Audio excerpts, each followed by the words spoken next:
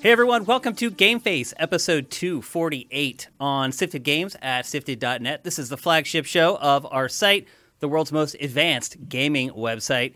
Here we are in the heart of March, the slowest March that I can remember on recent memory. February was slow. I had medical issues. We weren't able to do shows in February. We didn't really miss much.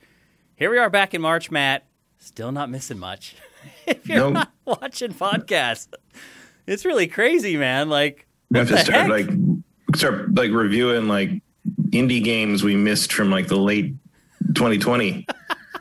I've been considering all kinds of stuff this past week. I'm like, should I go back and play some old games and see if they still hold up today? Just tons of featurey stuff, but man, it is crazy what's going on what isn't going on right now? We just launched a brand new generation of consoles. It's really bizarre, I think. I don't think it is. Not that part anyway. New consoles always have that dead zone for 3 months after the launch. There's nothing coming out for a while. What's unusual is that it's dried up for the old systems too. Right. Usually you still have a flood of releases for the previous systems, but I think the pandemic has just disrupted so much workflow that we've finally hit this point where nobody got any work done for a few months a year ago, and we're feeling it now. Yeah, this generation is different, though, because games for last gen play on this gen generally just fine. So my expectations were a little different. And look, you can look ahead. You can watch Dossier, every month and figure out what's coming or not. And I did, and I worked on it with Vincent, and we published it.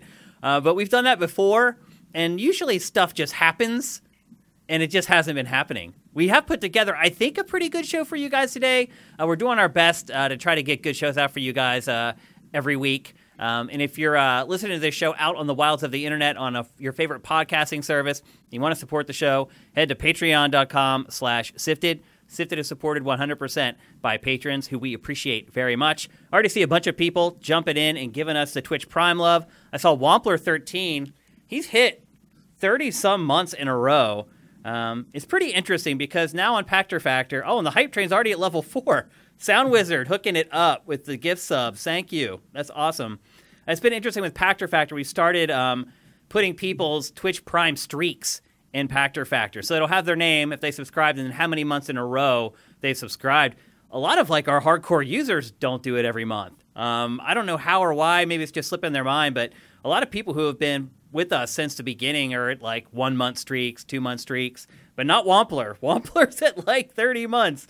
And thanks again, Sound Wizard, for all the subs. Thanks, Minority Games, for all the bits that you're showering in our chat. Thanks, everyone, for all their support in any way that you do it. Thanks to our patrons. Our Patreon's actually up a little bit for the first time in forever. It hasn't gone unnoticed. Thank you very much to people who have gone there and supported us. If you watch the show on YouTube, head to patreon.com/sifted. If you want to see this show keep going, that's the only way you can ensure that happens. But anyway, I think we have done a decent job of getting a show together for you guys today. No real big games to talk about. I think we'll have Monster Hunter Rise next week. The timing for that going to work out? It'll be right on the borderline, I think. A lot of it will depend on if I get early code or not from Capcom, which usually we do. So we should be able to talk about that next week. And the embargo, obviously, will come into play there as well.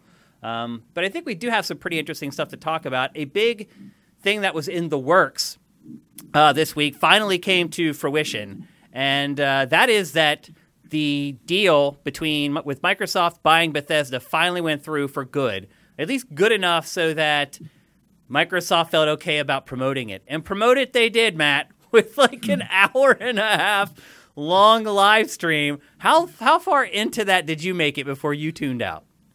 15 minutes.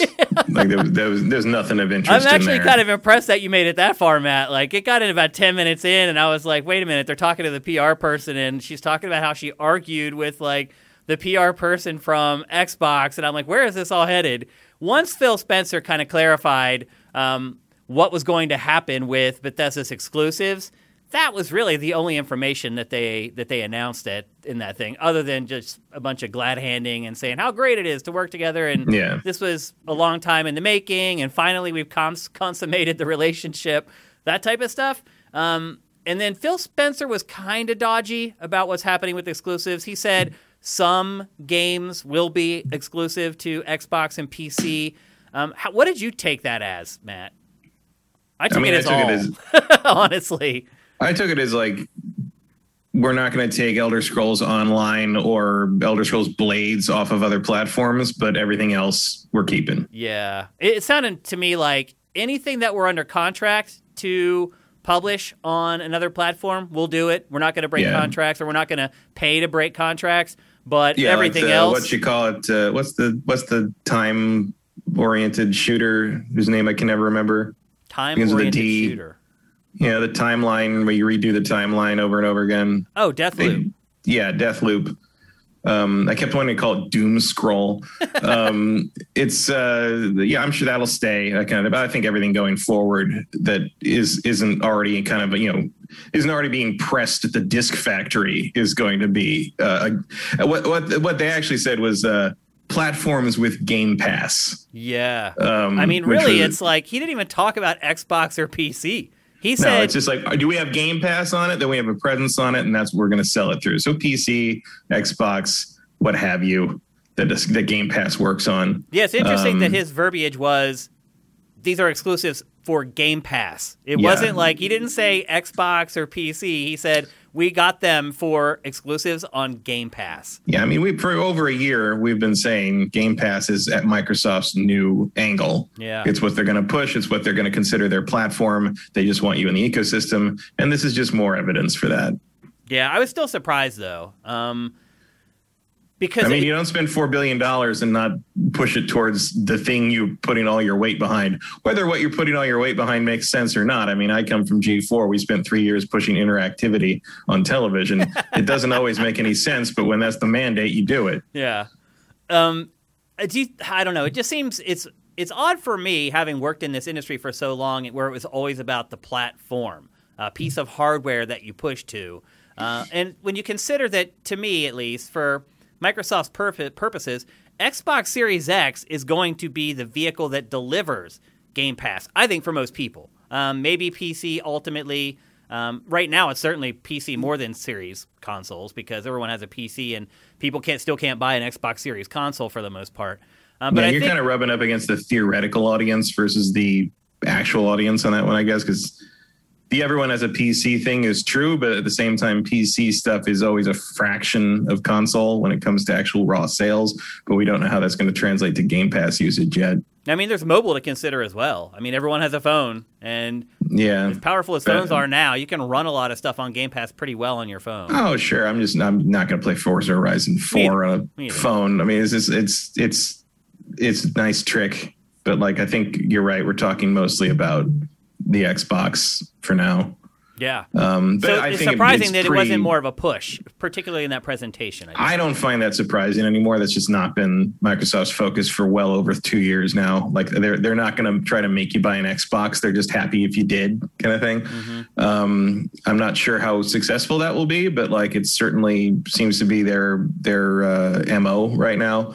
It does seem very likely that if you want to play Starfield or Elder Scrolls 6 on a console, you are going to need to own an Xbox, though. I think that's the big question. I think that's what everybody is wondering. Is in Starfield, my guess is it's coming first. There are rumors now that it's coming out this year. Do you believe that, Matt?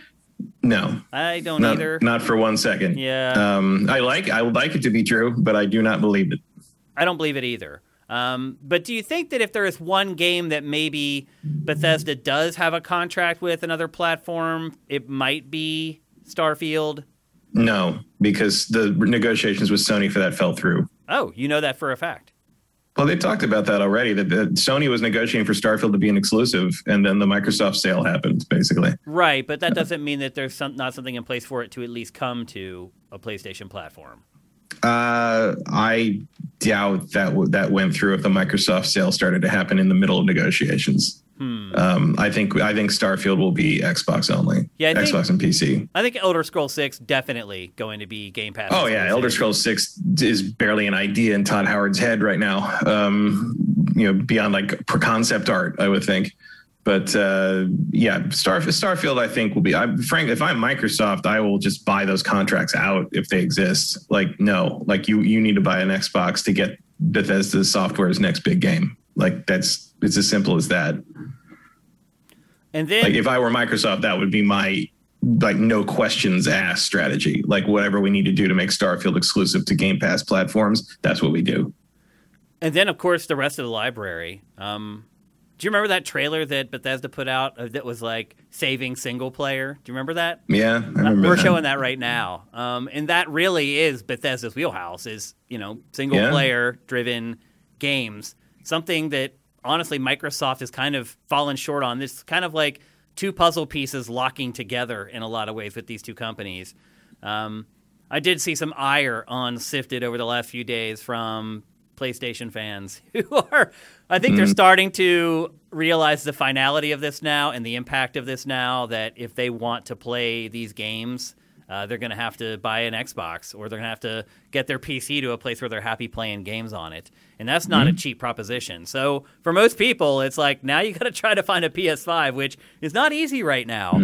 Well, luckily, most of them have spent a lot of time saying how Skyrim wasn't that good because it didn't run well on PS3. So now they got their wish. They don't have to worry about it anymore. What do you think about all the games that just immediately went up on Game Pass? 20 games, like boom, right there.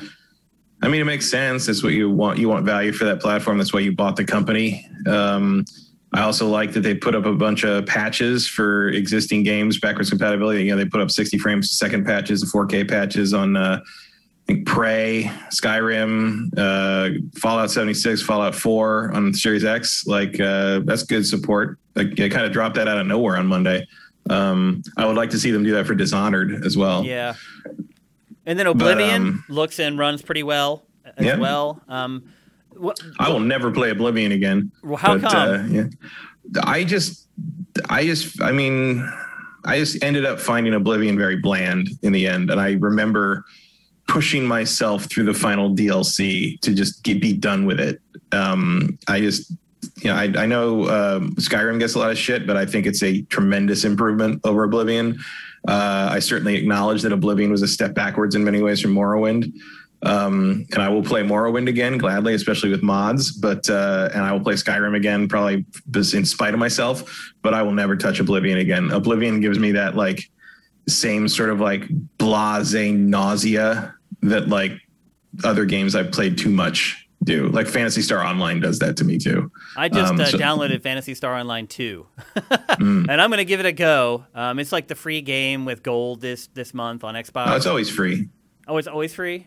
PSO2 is a free-to-play game, but you pay for like, it's like ESO. Like you pay for like, cosmetics and stuff. I don't know. I get the games with gold, like, little packs they give out for Phantasy Star Online 2, but I've never actually installed it. I just installed everything. I'm going to try it. I have not played it at all. And things are so dry right now. I'm like, what can I play? It's pretty good as I understand it. It's just, you have a lot of content to get through because it's, it's been out for years and years in the East, in Asia. So, oddly enough, I did actually play a little Skyrim this morning. I don't remember why. I haven't modded to within an inch of its life, so it looks very good. Oh, wait, you were playing it on PC, you're saying? Yeah. Oh, I thought you played it on your Xbox I do also series. have it modded to within an inch of its life on Xbox. I mean, the special edition does support mods on Xbox. Now, another thing about this deal is that Microsoft might have a little more success on a platform that it's really failed on so far, which is mobile. Right now, we're looking at Elder Scrolls Blades, which hasn't done crazy well for Bethesda, but Bethesda has had a couple mobile hits. And it's done fine, and apparently it's done pretty well on Switch. I prefer it on Switch, frankly. I prefer to play anything on anything but mobile, to be perfectly honest. Just because I get to use a controller, it means it's better on Switch. Maybe. I don't know what else is there other than Elder Scrolls Blades. Like, Fallout Shelter was a huge hit. Oh, right. I don't even know if people even play it anymore, but it did really well at least for a couple years. I just haven't thought about it in forever. I don't play a ton of mobile games, but a lot of people do. Yeah. So, and then you start thinking about some of the games that should have done better for Bethesda but didn't, like Prey. All of them? Like a lot of them. But like games like Prey or Dishonored, going on Game Pass. Wolfenstein. And staying there, which is an important thing. We do Game Pass or fail every week. And a lot of what we look at in that feature is this game so big that you're going to have to kind of just power through it to get it done before it disappears off of Game Pass. And to us, that's a detriment for Game Pass. But when you have games like Prey and Dishonored that are there, and they're going to be there for good now, do you think more people will give them a chance because they're just kind of a part of the service? I mean, there's no real reason not to. At the same time, like some of those, I mean, there's a point where you could pick up Prey, I think, on sale for like $10 or even less. Like, I think I got Prey and the Dishonoreds, like the Dishonored collection plus Prey in some bundle last year on Xbox Series X or Xbox, maybe it was One X. It was probably before the Series X came out. I think I got that bundle for like $15. Like, it was nothing. Like, they sell those games for pennies on the dollar at this point. So on one hand, it's like, yeah, Game Pass makes it exciting. On the other hand, like, if you didn't even want to throw $9 at Prey, I don't know if you're going to spend the time to download it now, but you should, because it's good. And now it runs at 60 if you have a Series X. Now, Matt, the next thing I want to discuss inside this topic, is this past weekend, we did a live Zoom call for Ask Shane Anything. And one of the questions that someone asked me was kind of, what are my impressions of next-gen consoles now that we're 4 months in? You know, at first, I think we were in agreement that, you know, PS5 had the stronger kind of opening volley. But they were asking, they're like, how do you feel now? Have things changed?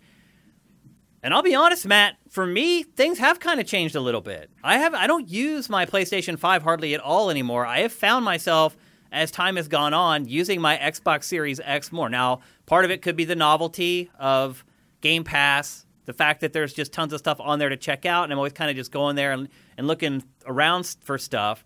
But then the Bethesda deal happens, and there seems to be a lot more promise as far as exclusive games. I don't know if you saw it or not, but recently they released some new screenshots for Halo Infinite that made the game look a lot better. Did you see those screenshots? No. Okay, they put out like 5 or 6 new screens for Infinite that were like jaw-dropping. I was like, oh, okay, that's starting to look a little more interesting now. Then you start Let's see him move. And then you start thinking about all Bethesda stuff and Game Pass. Have your impressions of Gen 9 changed at all recently? Not really, because I have actually always used the Xbox more due to backwards compatibility and all that. The PS5 has been play stuff I can't play on anything else. The difference is that early on, when the launch had just happened, there was a lot more you could only play on PS5, and I played that, and then I finished all that, and now I'm kind of back on the Xbox, which is where all my backwards compatibility stuff and, like, you know, it's just where I kind of settled. I'm used to it now. I go back to the PS5 periodically to play. I play some Street Fighter. Most of my fighting games are on that, so I will go back and play those. But like the PS5 stays pretty idle these days. Yeah, I mean, I'm looking down the road and waiting for Ratchet, basically. Yeah, I mean, look, there's stuff like Returnal that's coming, but a lot of that stuff that's coming, like, you can see already that those games are going to be 5-6 hours long. Like The Medium, you know, that lasted not very long. You get kind of excited about the games and you play them and you realize they're gone in a day. I played Medium on Game Pass. So. Yeah, I mean, I'm sure a lot of people did. Same with Outriders, and my Outriders is on Game Pass now. And I'm like, oh, that solves that problem. Yeah. Because otherwise I probably would not play that. Then you look at something like Kenna, and it's like, that looks cool, but that's also coming to PC, and it also probably is not going to be especially long. So you're right. You're kind of looking at Ratchet, which is coming in the middle of the year. And then what are you looking at after that? You're looking at maybe Horizon in Q4, maybe not Horizon in Q4. Yeah, I mean, I'm looking at Kena, but which, by the way, apparently was mispronounced in that. Yeah, how does Sony get that wrong? Like that's not how the dev team pronounces it. Kena. Apparently. Yeah, we actually had it right at the beginning. It's Kenna. And then in the trailer, they were saying Kena for some reason. Like, Sony just got it wrong, which is not a good I thought it was look. the other way around. No, In the trailer, Sony called it Kena. And the developers are like, no, it's Kenna. So everyone was saying it right all along. Sony just confused people whenever they said it wrong in that trailer. I thought that was the other way around because I've always said Kena. No, that's incorrect. It's Kenna is the correct way to say it. But anyway, so you're right. It's like Ratchet and then maybe Horizon before the end of the year. That's not a lot. So I don't know. Like, as of right now, if someone asked you, like, you know, they're both equally hard to get right now. But as of right now, if someone asks you, like, which of the two would you recommend to somebody, is your answer still PS5, Matt? Yeah, because PS5 is going to have the exclusive stuff and probably the higher quality exclusive stuff in the long run. And you can play most of what we're talking about on PS5 as well, despite the storage shortage. I mean, I'm still in the place where if I could only have one, I'd pick the PS5 just because of Sony's own output. But in terms of sort of a daily driver, the Xbox Series X has sort of taken over. But that is sort of an embarrassment of riches situation more than something I would, it's not like I'd be unhappy if I only had the PS5. I could do a lot of what I've been doing on the Xbox, also on the PS5. I've just kind of become accustomed to the Xbox environment, partly because I used the One X so long, and also because I have actual storage space on the Series X. I have 3 terabytes on the Series X. Yeah, it makes a big difference. So. And one reason the PS4 had a big advantage last time was its hardware was more powerful and easier to work on. Third-party stuff looked better on PlayStation 4. That's not the case anymore. Like, at the very least, they're on equal footing. And then in some cases, it appears Xbox looks a little better. In some cases, PS5 looks a little better. But they're both serviceable. And then I start to think about, like, the exclusive stuff that's coming. And, we were like, oh, we're going to have to wait until Halo Infinite on Xbox. Well, the situation's not that much better on PS5, let's be honest, although it did have at least a couple games at launch.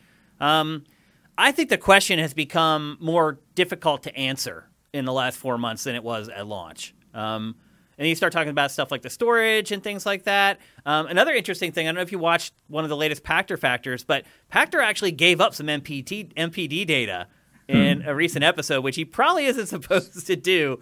He got away with it by saying, I'm just going to give you rounded numbers and not give you the exact numbers. But he still said that in the opening, month and a half or 2 months of Xbox Series on the market, they only sold, like $100 million worth of software. They had sold, 20,000 games for Series consoles because everybody is using Game Pass.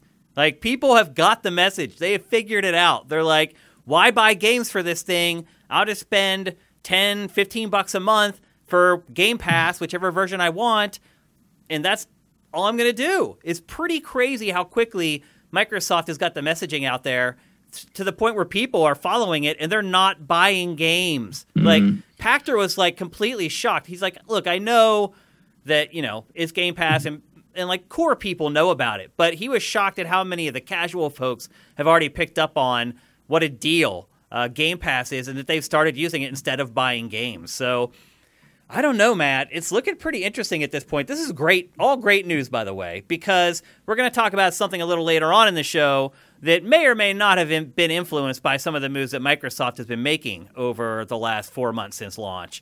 To me, if you ask me which one has built momentum since the launch of Generation 9, it's Microsoft, undoubtedly.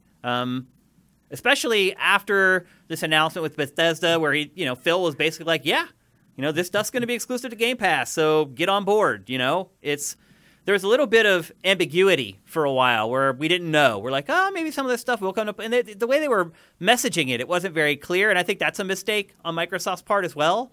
But I don't know. I am starting to see a little bit of a shifting of the tide. If somebody asks me now, which one should I buy, I am now at the point where instead of it just being a no-brainer with PlayStation, I will now ask, what games do you like?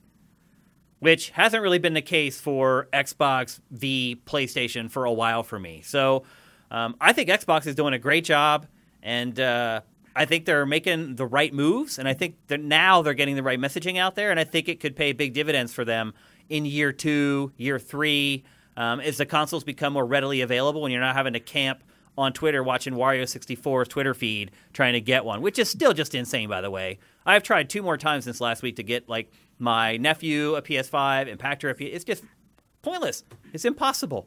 I've tried to get graphics cards, too. I tried to get a GPU this past week. No chance. It's absurd that you cannot buy something that you want to buy. But that's where we're at. So I think it's a pleasant surprise for me that Xbox in 4 months has managed to pretty significantly shift my perspective on Xbox Series platform. I really didn't expect it, even knowing that, how long have we known about Bethesda now? 6 weeks, something like that, 5 or 6 weeks.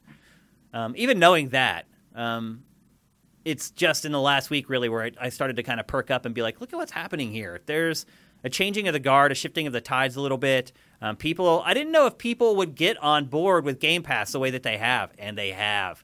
Mm-hmm. I mean, those I still don't, it doesn't change my recommendation or thoughts on the current systems, though. It might 2-3 years from now, when these games that we're talking about actually exist and are available. But for now, if a casual friend came to ask me about it, I would still say PS5 without any reservation. Yeah, because there's not a third-party advantage on Xbox. It's they're pretty much on equal footing at this point. And you're right. Then it's which exclusives do you think are better? And I agree with you. I would, if I had to choose which exclusives to play, I would choose PlayStation's exclusives. And that might change down the road. Maybe Halo Infinite turns out to be amazing. Maybe that Fable game turns out to blow everybody's minds. It's possible. There could be a seismic shift in that regard that at least puts them on somewhat equal footing in the exclusive realm. But we're not going to know that until 2023 or so. I think a lot depends on when do these games come out. Right. I mean, if Microsoft really gets it in gear and we get Fable next year, and maybe Starfield does by some miracle come out this year. I mean, if that were to happen. Or even next year. I mean, next year for Starfield would be entirely fine for me. Yep. Part of me doesn't expect Starfield till 2023. So anything's better than nothing at this point. And I think that's really what I'm coming to the conclusion of is we've got nothing for either one of them really for this entire year. I still wouldn't call PlayStation 5 nothing. It's just been a couple of dead months. Ratchet's coming, Returnal's coming, Kina's coming, Horizon's at the end of the year. I look at the PS5 and I'm like, you're going to have some really good stuff soon. I just think Returnal and Kina are going to end up being these really short indie-like experiences that are going to be cool and maybe really fun, but they're going to be a flash in the pan where you play them for a day and a half, and you're like, now what? Something like Starfield, big games like that, like Horizon, those games that you really sink your teeth into and take you a week and a half, 2 weeks to get through, incentivize you maybe to go and play them again a different way. Those types of games, I think, are the ones that are really going to kind of put the meat on the skeleton for these platforms. And I think it's a race now to get the Avowed. There's a lot of games that are coming for both platforms. Oh, Avowed is so far away. Yeah, I bet we'll be playing Starfield before we play Avowed. I would probably agree with that. Yeah, we've been down the Obsidian Road before. Yes, we have. That sounds like the name of a game, Obsidian Road. Yeah, I wouldn't call. I wouldn't call Ratchet a small game. No, definitely not. Doesn't roll that way. Yeah, I wasn't lumping it in. It's enough. I mean, look, early on in this thing's life, you're talking about one major game a quarter, and you're kind of good. Nintendo never really moves past that schedule most of the time, so that works for them. So I think they're okay. It's and also again, you can't not factor in the pandemic. Shuffle that's pushing everything back, because now is the time when we really are going to start seeing the results of delays from a year ago. That 3-month period where everybody figured out from March to June how to do all the work from home pipelines for this stuff. And, you even saw that in, I think it was in the credits of Raya the Last Dragon, that new Disney movie, where they basically have a big thank you to everyone who made this movie from home.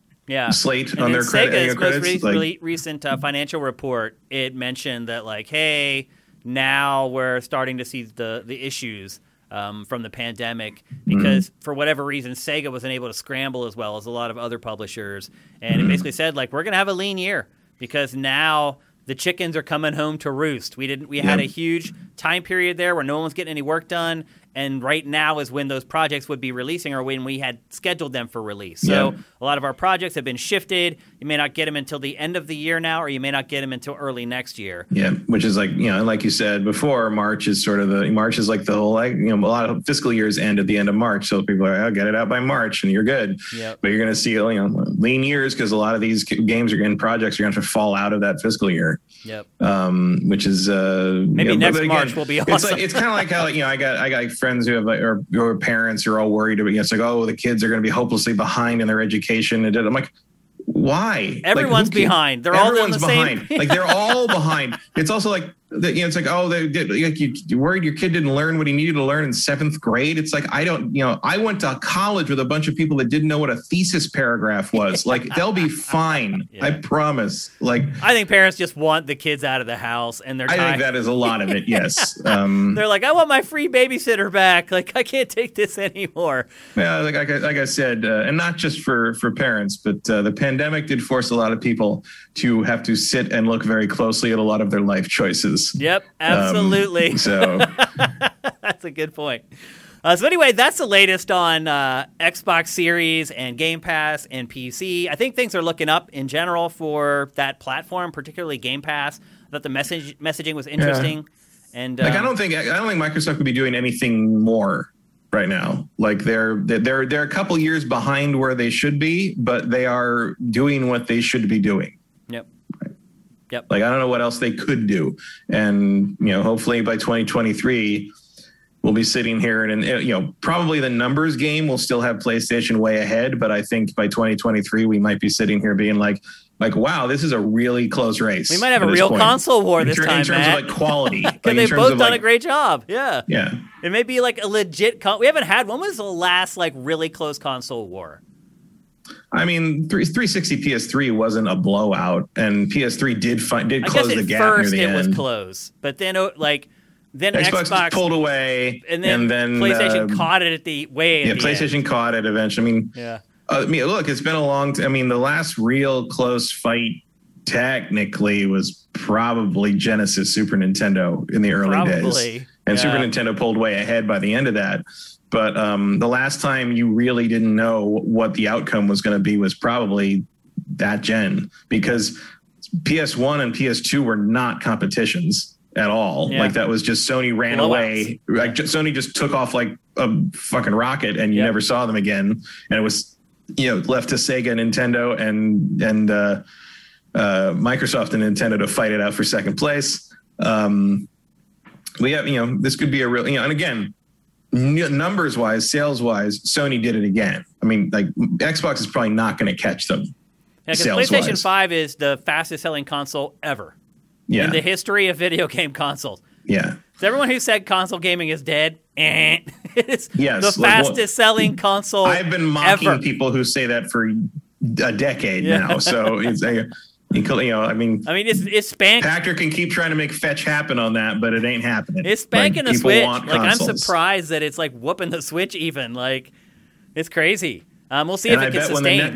Not the Switch, the Switch refresh stupid thing, whatever this is, but when the Switch 2 or whatever it is comes out, I bet you'll see records set by that too. Like, it's possible. People want the actual unit in their house. Yeah, and I also think with Game Pass, games like for us, like Dishonored or Prey that we've already played, there's a 12-year-old, 13-year-old kid who just turned 12 or 13 who has never played those games.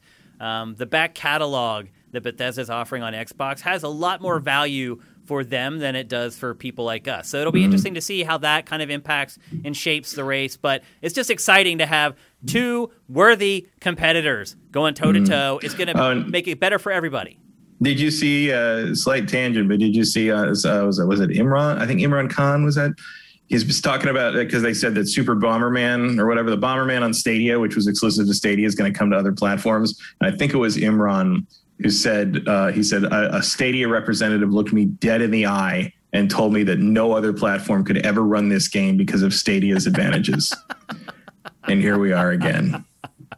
A Bomberman game. Okay. A bomber. That guy needs to educate himself. Thing. It was something about how the cloud thing worked that only Stadia could run the Bomberman game, and it's just like, well, it just shows you the crap that was getting shoveled onto his doorstep to get him to pull the trigger on Stadia. Yeah. And now he's like, oh crap. It's pretty crazy. All right, let's move on. We're going to talk next about what was undoubtedly the biggest debut from this week as far as games are concerned. A game called Teenage Mutant Ninja Turtles Shredder's Revenge. It is a spiritual successor to an arcade game that I honestly had no idea was as big as it is. People. Oh my God. I'm shocked, Matt. Like, obviously I loved it, and I know you loved it. But, dude, like, first of all, this is like one of the most watched things on Sifted in the last month. Mm-hmm. It is one of the most commented things on Sifted in the last month. It is that Ninja Turtles game was a touchstone for a generation. Like there's no comparison. There's no comparison. Like that is the defining Konami 4-player beat 'em up. Like no question. Like I know for us it is, but like people who are younger than us, it seems to have resonated with them just as strongly. Like did they play it in the arcades like we did? No, they played it on Nintendo. Super Nintendo. They played on the arcade game came to NES. There was a 360 or Xbox Arcade version. There was the Hyperstone Heist. There was Turtles in Time. There were versions of and sequels to it all through the Super Nintendo era and the Genesis era, and all that's But a lot of the younger people today, like they got handed down those 16-bit systems by their parents. That's true. Yeah, absolutely. And the other thing is, of course, Ninja Turtles as a brand has never gone away through all these years. And even if you are, into the early 2000s Nickelodeon version or whatever, you can still play the old 80s and 90s stuff and recognize the characters and understand what's going on and get into it. Like you don't need, that's the thing that Ninja Turtles has been pretty smart about is they haven't continually reinvented the wheel. They've just sort of slightly updated it and put it into new art styles, but you can always go back to those original Turtles and it still pretty much works. The other thing that might have been part of it is like the modern versions of the Turtles have had crossover stuff with the old 80s versions at times. So that might have brought some of them into that. It's like, oh, what's these other versions of because they have different tones, but they're all the same characters more or less. And of course this game is just one of those things, even when we were kids, I remember like I knew people who went to the arcades and never went to the arcades or went to the arcades just to play this Ninja Turtles game. And it was a staple of like family fun centers for years and years and years after most games of that era went away. That's like a good point, Matt. Like you could go to movie theaters like 10 years after later and there would be one of these cabinets there. Like early 2000s at the Metreon, I remember like one of the theater there had one of those. You could see that cat with that stupid, half-assed April O'Neil cosplay with a giant fright wig and the camera on the side of the arcade machine. Like I remember you passed by that every time you went to the snack machine. But yeah, it was. It's just one of those ubiquitous arcade games that ever you had that, or you had an NBA Jam or the Simpsons game. Those 4-player games made bank. The X-Men game. X-Men, yeah. Was that 6 players though? X-Men could be 6 players. Yeah, there was a 6-player version. Like that game stuck out to me more than Teenage Mutant Ninja Turtles for some reason. Well, X-Men was first, so it was probably more unique at the time because that was sort of the beginning of the Konami beat 'em up thing.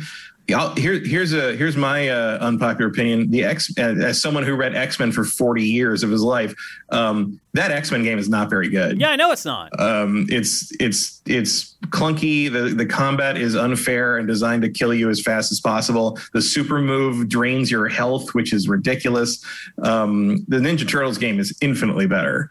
The X-Men thing was just unique because I was like, oh my God, I get to see Wolverine in a video game, which was weird in 1988. There were also some strange characters that you could play as. It wasn't all like megastar like X-Men. Well, it was all based on the X-Men Pride of the X-Men cartoon, which was meant as a pilot for an animated series that never happened. Interesting. So I did not know that. Yeah, so that was the team in that because that was more or less the team in the comics at the time was Wolverine, Cyclops, Storm, Colossus, Nightcrawler, and Dazzler. Dazzler being the one that nobody knows now because she was very popular in the 80s. She began as a roller skating glam pop star queen. I remember that. And vanished at the end of the 80s, like just disappeared. Why is that? In universe, she ended up in the Mojo-verse with Longshot and wasn't seen forever. In the real world, it was because disco was out and no one knew what to do with Alison Blair anymore. And they just sort of shunted her in another dimension and didn't mention her for another 10 years. She's back and in stuff now, but like for a long time, she was gone. Why do you think Teenage Mutant Ninja Turtles have endured? Because the concept itself is pretty absurd. I mean, they're like human turtle things that are ninjas. Like they're monsters who do cool shit and eat pizza, and like that's about all you need.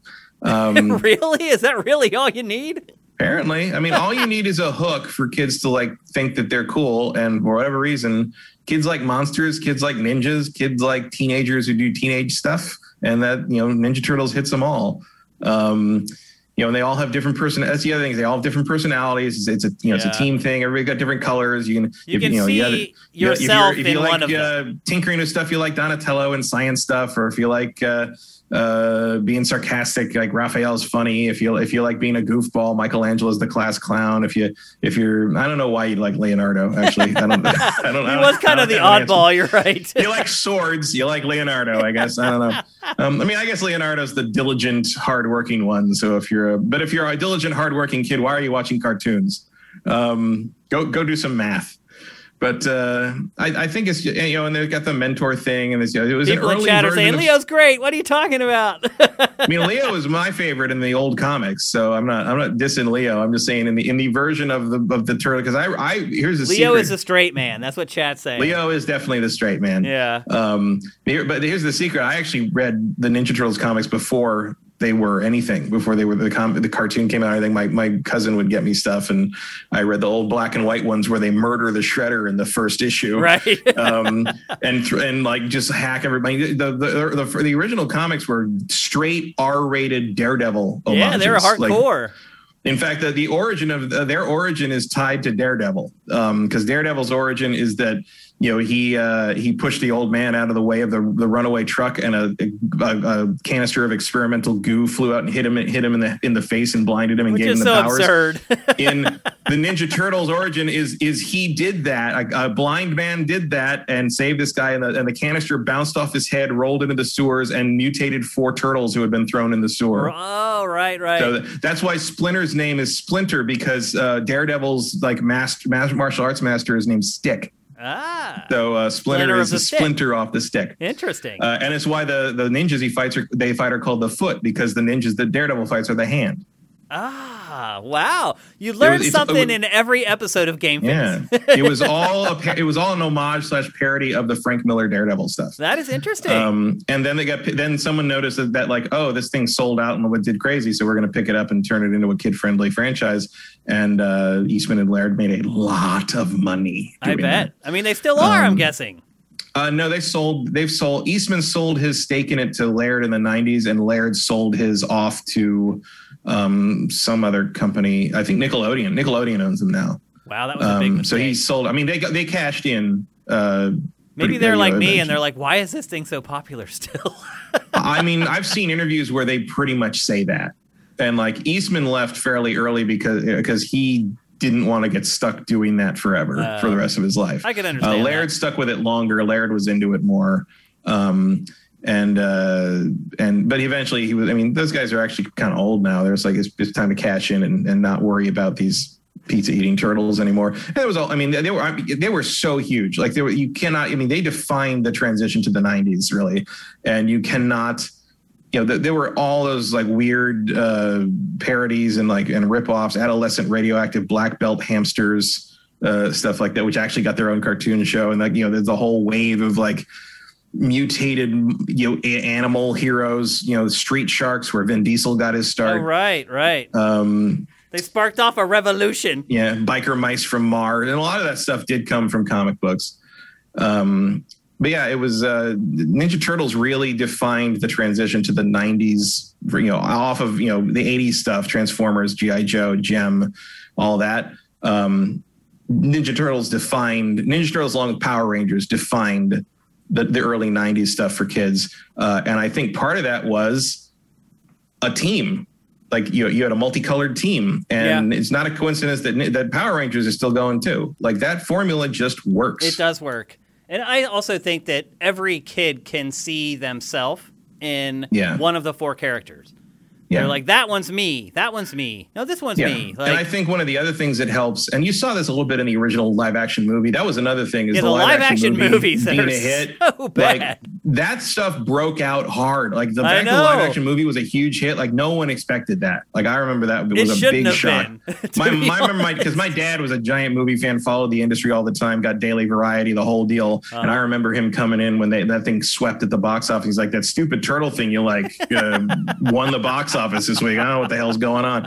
But the other thing that movie did a little bit, but more and more as you went forward, especially in the 2000s, they emphasized that the four of them are brothers. Like it's a cohesive family unit that splinters the father figure, and like April's sort of the sister best friend thing. Yep. And with Casey Jones in there as well. Like that's a big deal, and it's something that kids identify with very readily. And even older ones do. I mean, it's not a coincidence that one of the big themes through all the big blockbuster stuff, especially the Marvel Cinematic Universe, is the idea of chosen family, which is if you want to like bond with a millennial, chosen family is one of their big things because so many of them grew up in weird homes. And only found a place to fit when they grew up and got friends of their own. Right. That's why that's such a big deal in mass media right now. So the Turtles kind of were ahead of their game on that one, and I think that's good. Also, if we're talking about this video game, you can play 4 players, and it's fun. Yeah, and then the other thing too is the Turtles always kind of impart themselves into pop culture. They break dance, they skateboard, they surf, they do. Do you remember when they went on the concert tour? That's right. Coming out of their shells. Yeah. It's really bizarre. It's but you know what? It's strange. Like this is an IP that if I'm a parent, I'm okay with my kids getting into it. Like I don't have an issue with it. There's really nothing controversial about it. It's unless you're in the UK.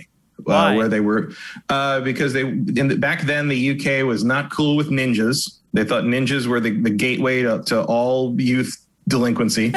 And so the name of the show there had to be changed to Teenage Mutant Hero Turtles.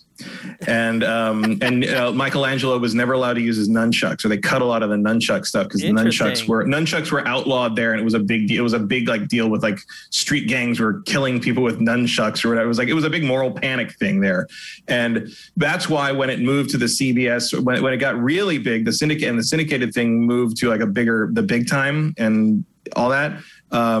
They started in the post first wave syndication. They started reanimating. Michelangelo never used his nunchucks again. He used a turtle themed grappling hook as his weapon, crazy. So that they could air it uncut in Europe. Matt, I don't know if it was like this for where you went to school, but in the 80s, were ninja stars like a huge thing? Yes. Kids would bring them to school. Everybody wanted ninja stars. Kids would bring them to school, and they get suspended and thrown out. Yep. Like everybody knew how to make these origami paper ninja stars. Did you? And like some, like the crazy kids would put like stick pins in the end of them and like throw them and hit someone. And it would stick in them, and then they get thrown out of school. Like it was like this thing where like the schools had to send out like a memo to parents being like, "Don't let your kids bring ninja stars to school." That all happened when I was in elementary school. I didn't know if it was just like my area, but it was huge. No, it was that wave of ninja cinema that it was really weird. The Shokasugi stuff, the Master Ninja stuff, Enter the Ninja, Revenge of the Ninja 3, The Domination, American Ninja, all that stuff. Like, that was the ninja boom of the 80s was a real thing, and that's one of the reasons that the Ninja Turtles were what they were. And nunchucks. Nunchucks were like for your older brother who was in high school had the nunchucks. Like I had a ninja star, but like all the older kids on the school bus had the nunchucks. And sometimes they would hide them in their school bags and bring them to school. And like they just show them to you on the bus and be like, "Yeah, don't mess with me. I got the nunchucks." Like, we had those. A weird time to be alive. And there were like kids who made their own out of their own sticks or like bamboo and shit. Like chain. It was just. It's so funny, but that's the way it was. There was one kid at school that he just had a bike lock chain. They took the plastic off and he called it a Kusari Fundo. And I was like, that's just a bike lock though. He's like, yeah, but it's the same thing, a weighted chain. I'm like, I guess. I don't, It was funny, man. The stuff that we got into in the 80s. So Michael Dudikoff has a lot to answer for. That's all I'm saying. Oh, man. So anyway, there you go. Teenage Mutant Ninja Turtle Shredder's Revenge. It's coming to like everything. Like all platforms. There's no hard release date other than it's coming before the end of the year. But as Matt just mentioned, it is 4-player co-op. You can hack and slash your way through the game with bros, and of course it's going to be online, so you don't have to have people sitting next to you on the couch, which is a good thing as we're trying to work our way out of a freaking pandemic. But I think this game's going to be huge, Matt. What say you? Oh yeah, I think it'll be huge. Like there's no demographic really that this doesn't appeal to right now. It'll be a good play with your kids game. Yeah. It looks great. Like the trailer's great. I got nothing but love for this thing. Like it's a really good way to update things. Andy T. Monahan says there's a classic South Park episode where Butters gets a ninja star in the eye. Yeah. It was a thing. It was and a those really guys weird grew thing. up where I grew up. So yeah. So there's your proof that they lived it too. And the funny thing is, like, those ninja stars were all crap. Like if you if you threw them, they wouldn't stick in anything. They just bounce off and like fly off into like the corner or whatever. Like, well, I remember we had one kid who like got the fancy origami paper with the silver on the was so if he folded it right, it would look like a metal star. And he tried to like intimidate people with it. And we're like, that's paper. It was good times, really. It was, but like you're on the school, recess. You just didn't know who was going to threaten you with weaponry. It was. It's true. It's true. Okay, so we're going to go from Matt and I's childhood to the childhood of current children, and we're going to talk about Roblox. I think it's Roblox. Is that the way that you say it? I mean, I've always heard it Roblox. Yeah. So Roblox just went public on the stock exchange, and its stock right now is at like $70. It ended up at like 75 or 76. It's come down a little bit since its IPO.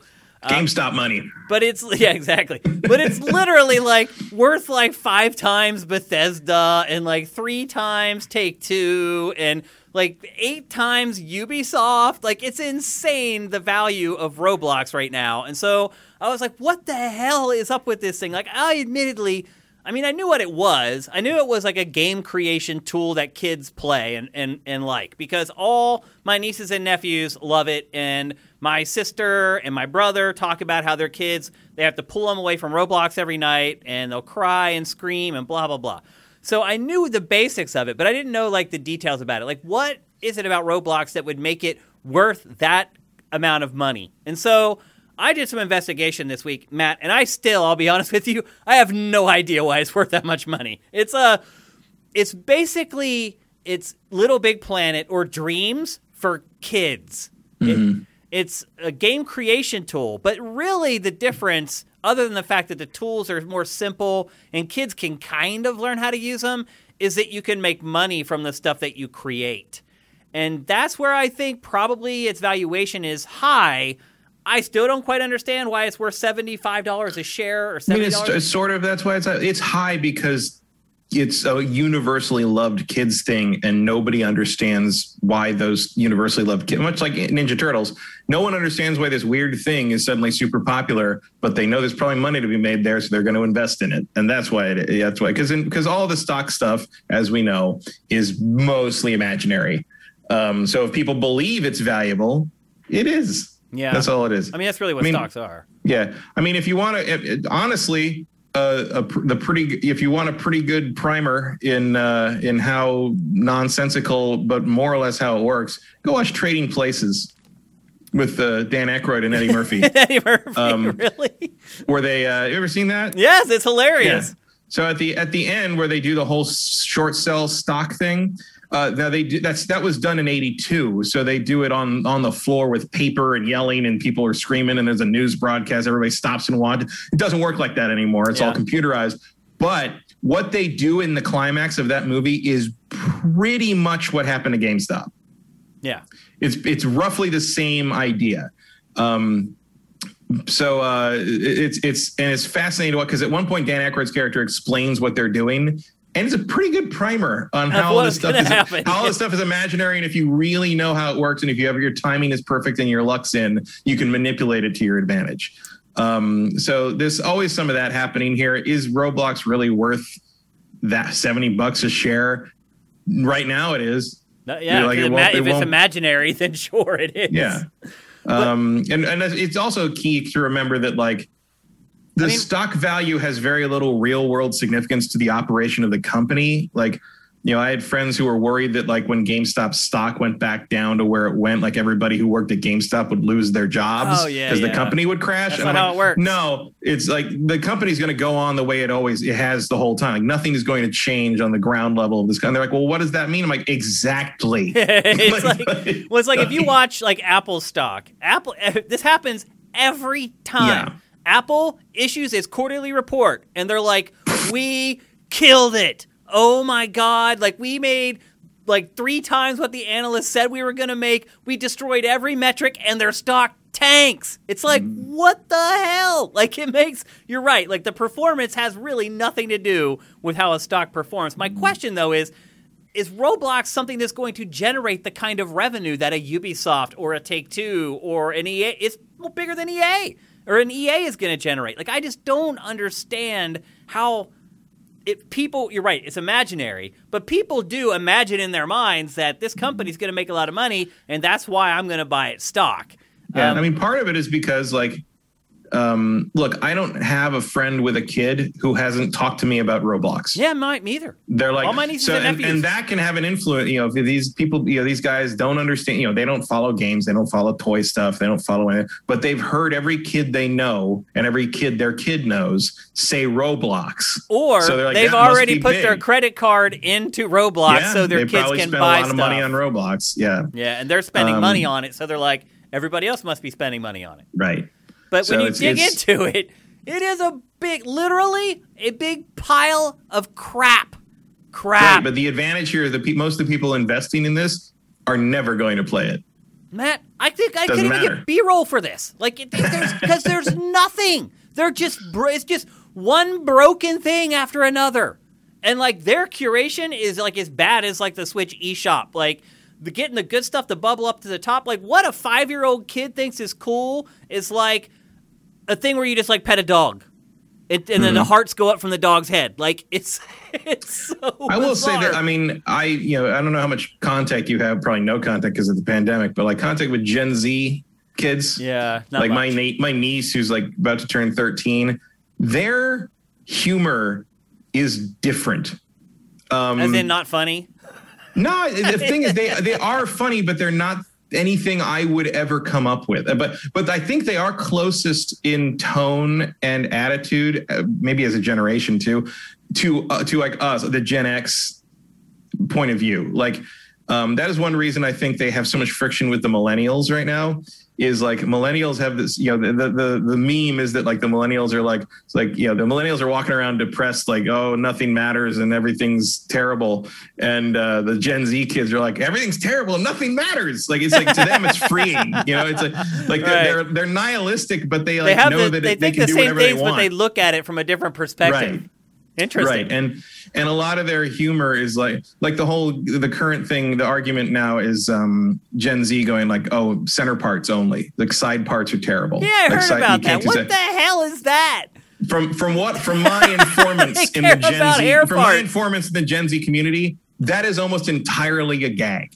Like they just to like make fun of their parents who have a side part or whatever. Right. Well, that's the thing is like they're sort of taking advantage of this idea that they're like, oh, millennials still care what 17-year-olds think of them, even though they're 32. So we're going to fuck with that. They're trolling real hard. That's funny. They're trolling, but they're trolling like at a younger age than you think someone would troll someone that much older than them. Like they grew up in the internet. They have shit posting in their veins. I mean, like, they've had a phone in their hand since they were 4. We as well. Like Gen X raised a lot of these kids. Yeah. We have created this new creature, and we have no idea what it's going to do next, but I bet it'll be hilarious. If you watch a lot of TikTok stuff from the younger kids, their sense of timing and sense of humor is A, on point, and B, different. Interesting. And like, I don't know how to describe, but it's like how when you saw South Park for the first time, and you're like, this isn't like anything else. Mm-hmm. Like I see the influences, but it's like something's different here. Or when you watch like Space Ghost Coast to Coast for the first time, and you're like, what is this? Yeah. Like that's the feeling I get when I watch some or see some of the jokes my niece tells me or think. It's just like that. And like I've had to readjust on my expectation. I'm like, okay, so I can send you some real weird shit and you'll just sort of absorb it. Like it's like I don't need to worry about getting too meta. We're talking about a girl who, when she plays Civilization 6, does historical research on the figures in that she's her computer opponents in the game in the real world, so she can insult them better when she like makes up stories about how she killed like Attila the Hun and stuff. I think your niece is too old, honestly, for the Roblox crowd. Like all my nieces and nephews, they're like 5 to like 9 or 10. She's a little old, but she knew of it. Like Roblox has been around a long time. It has. Like, Roblox has been around a while. Yeah, like she knew of the Roblox. She didn't really care about it because by that age she was already into actual electronics and programming. But like all my other friends who have kids who are like 8 or 9, like they've been into Roblox for like 5 years. Now, Matt, why do you think Roblox has kind of hit this sweet spot, but other games like Dreams or Little Big Planet never really kind of got over the hump? I mean, Roblox is on everything and it's very accessible, and they had like actual physical merchandise in stores pushing it. I think that was all the key to it. Dreams and Little Big Planet are both trapped on one platform. Little Big Planet's creative level stuff is absurdly complex. Like kids could not do that. I mean, have you looked at the tools in Roblox? Like I checked them out and like they're not that simple. Well, for kids who grew up in Minecraft, like they're a natural like sidestep. Like Minecraft is easy. Like this actually has like scripts and things like that. So does Minecraft if you want to build them that way. Yeah. Like that's the thing is like Roblox actually does streamline some of what Minecraft can do brute force if you're interested in that kind of programming through the kind of visual object stuff. There's a language that Roblox is in. It's called a lot of kids sidestepped into that. And I mean, I'm just telling you what's the facts here. Yeah. Like this is what they've said to me. Okay. Like I've never played Roblox, but I know what they like it, and that's what they say, or at least what their parents say they said. Like to them, it's not that complicated, but like something like Dreams probably wouldn't be. But they don't know what Dreams is because they don't all have PlayStation 4s. Right. They do have mobile phones. Like part of a lot of it's accessibility. Like Roblox is just ubiquitous, and Dreams and Little Big Planet, frankly, are not. Yeah, I mean, because you're right. Like my nieces and nephews will play it on the iPad. They'll play it on the PC. They'll play it on their cell phones. Mm-hmm. And you're right. Dreams is just on a console. I'm surprised, though, that it hasn't taken off more than it has based upon how popular Roblox is, to be honest. I mean, part of it is there's nothing to tell you Dreams exists. And obviously that's not a factor so much anymore because of the pandemic, but you just see Roblox sitting around in a toy store or department store or whatever, and it would catch the kid's eye and they'd get into it. Like that's sort of how it works. Dreams has nothing equivalent. You have to basically accidentally hear about it from a friend or like dig through the PSN store and find it. Like how would you hear about Dreams? They don't advertise it. It's not on billboards or buses or TV commercials. Like Dreams is almost entirely word of mouth. For an older audience, for the most part, like you basically discovered Dreams through. I mean, I discovered Dreams through knowing someone who works on it. Like it's not a, and it should be bigger. Like you're right, it should be more known because there's stuff going on in that game that no one is aware of. That how amazing. There's stuff that I could show you. We could show you videos of stuff from Dreams you would never guess was made in Dreams. Right. Yeah, like but every time I see something made in Roblox, I know it was made in Roblox. Right, Roblox is a very specific set of building tools. Yeah, you're right. The animation's crap. Like everything about it is just crap. But like that's kind of the joke. Thing, I guess. That's kind of the thing. Like it's kind of the thing. Is like it's hard to explain, and like you either get it or you don't. I don't really get it, but I understand what they're doing. I don't get it in terms of Roblox, but I've gotten things like that. It's like, why were we so into garbage pail kids? It's stupid. They're stupid. Like it was ridiculous. Or homies, or like fucking jelly bracelets. Who gave a shit about? Why do we care about jelly bracelets? But that was a big deal for a long time. Why do we care about ninja stars? Yeah, like, that's a good point. You will about Roblox, but they can't kill anybody. Yeah, I was just, I'll be honest, I was disappointed to see that all my nieces and nephews were falling for just garbage. Yeah, I mean, I guess I expected it to be more like a Disney Infinity Skylanders thing, and it's just more of a rudimentary construction tool. And it's just junk. It's like most of the games, it's like the character does one thing, like he just flies up into the sky and it's over. Like that's all it is. What it is basically like a game where you build your own fidget spinner. Yeah, that's a really good way to put it, Matt. That is based upon my 2 days worth of kind of sorting through all the crap. That's pretty much what it was. Like really short experiences, or a lot of the popular stuff was like, let's go to a pizza shop and choose like the stuff that I want to put on my pizza, or let's go to like the animal shelter and pick out the dog that I want to rescue. And you just walk in a room and there's like 5 horribly animated dogs that kind of look like dogs on a counter, and you pick one and it goes ruff ruff, and that's it. Like that's like, I was just like, man, this is what's captivating the kids. You know, these are 8-9-year-olds expressing themselves through this. Like that's a thing that, it probably took them days to make that, but like that's a thing. It's a thing they captured and did, and it's a short hop from that to like programming classes. Yeah, I mean, I like that the kids are interested in this at all. Oh yeah, it's better than a lot of million other things that could have been. Yeah, I don't think you're taking selfies of themselves or whatever and being narcissistic. So being creative, that is good. I like that my nieces and nephews are kind of dipping their toes into that kind of stuff, and like you said, dipping their toes into programming and art and all these other parts that go into making games. So yeah, like I don't think they're still gonna be playing Roblox when they're in college. Yeah, not like Pokemon kind of thing. Maybe that's what Dreams should be doing, is trying to figure out a way to graduate the kids from something like Roblox into Dreams. And maybe that's what their target should be and what they should be doing, instead of trying to get people like us who have jobs and are busy, and maybe we have kids. We're probably not the people they should be promoting stuff like Dreams to. You agree with that? Maybe. I mean, I think Dreams is appealing to anyone, like, because I don't make stuff in Dreams. Mass market, I just go and play it. Successful though. Yeah, but I don't know. Like, they seem to be doing okay for what they expect themselves to be. I would just like to see Sony promote it a little more readily. Yeah. Like, I don't know, if I guess you'd probably need an excuse for some big update or something. But it doesn't seem wrong. I mean, I also don't know where you do that. Like, you're not going to buy a Super Bowl ad for Dreams. But that's the thing, is like, there's nothing in stores or whatever to sort of promote it the way Roblox has these sort of tie-in things. Or Fortnite, even, for that matter. Fortnite has action figures now. Yeah, we're gonna get to Fortnite here in a bit. They're doing some crazy stuff in Fortnite right now. Yeah, no. I mean, in terms of like the value of Roblox, like it's just one of those, like, it's hot and everybody talked about it, or I've heard my kids all talk about it. IPO things where they think maybe there's money to be made here, and if there is, we'll make it, and if not, it'll go away. We'll move on to the next thing. It's just the stock market being the stock market. Yep. So anyway, that's Roblox. I jumped on the grenade for y'all. If you were wondering, like, what's going on with this, why is it so popular? Now you know why it's popular, kind of. I still don't know why it's that popular, to be perfectly honest with you.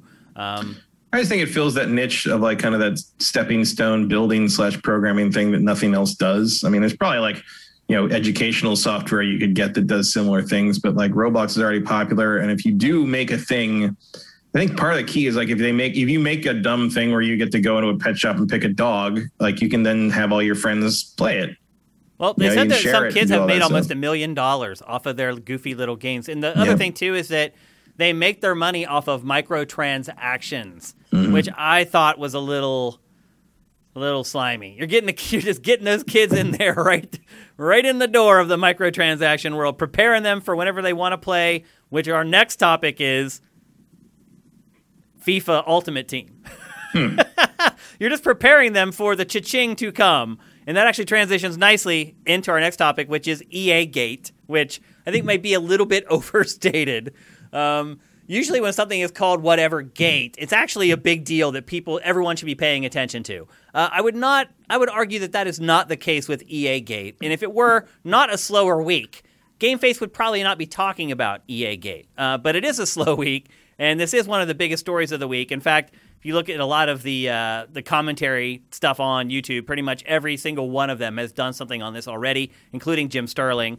And essentially what happened is an EA employee was caught selling FIFA Ultimate Team items on an illegal black market. So these cards, these rare items that you either have to earn because you're opening packs, you're buying packs and opening them like Pokemon cards, and you're hoping that you get this rare.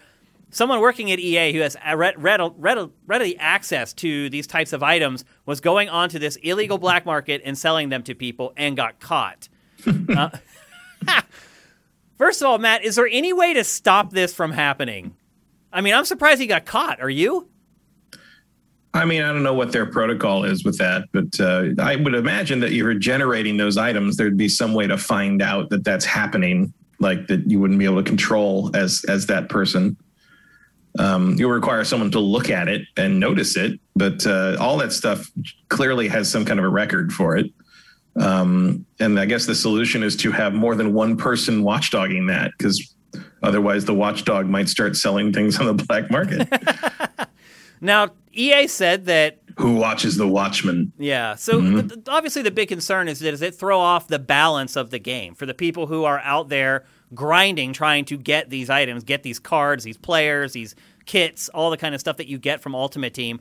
Does it throw the balance off? And EA said that like the type of cards that this person was selling represents like 0.006% of all the cards in Ultimate Team. So EA is not all that concerned about it throwing off the balance for people who are participating in it. There's no way that this was happening in the volume required to shift the actual balance of the overall game. Yeah. How do you feel about paying lots of money for stuff like that? I mean, I think it's dumb, but if you want to do it, it's your money. You know, we're going to talk about something similar later in the show. We are. Yeah, absolutely. But Matt, do you think that this is kind of a byproduct of things like Ultimate Team and microtransactions that is just going to send kids down this path where they're doing stuff like this?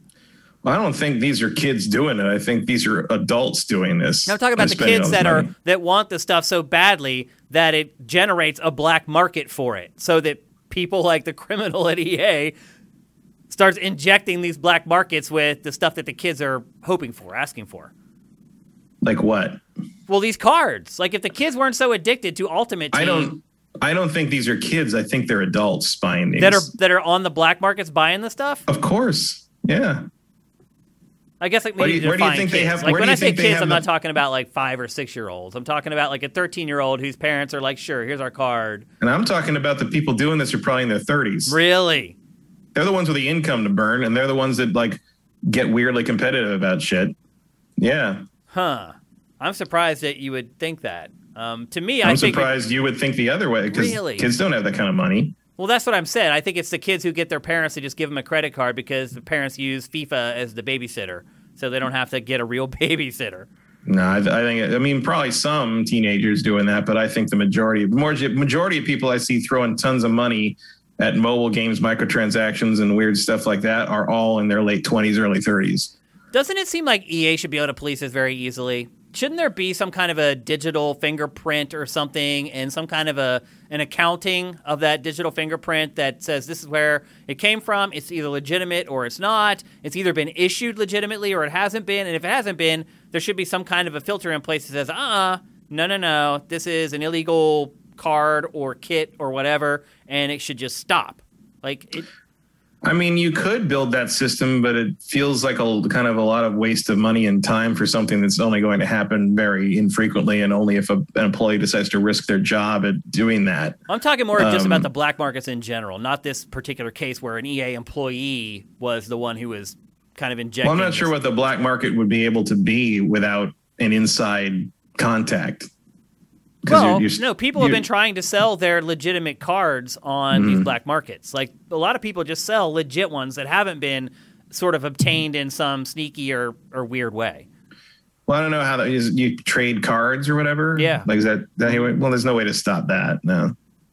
Like, if you're going to use if you legitimately have the valuable card and you want to, go outside the game and take somebody's money and then trade them the card inside the game, like nothing, theoretically that's against the EULA if you have a thing that says, you're not allowed to sell this stuff for money. But how you can't track that. Like you can't, I guess what I'm getting at is they haven't done anything directly against the game's rules in the game. So you'd basically you'd have to have a separate like kind of EA Interpol task force just tracking down people selling outside, and that's just secondary market shit. That happens with everything. It happens with comic books, happens with real trading cards, happens with Pokemon cards. That's the same thing. To me, it's the same thing as paying $350,000 for a Charizard.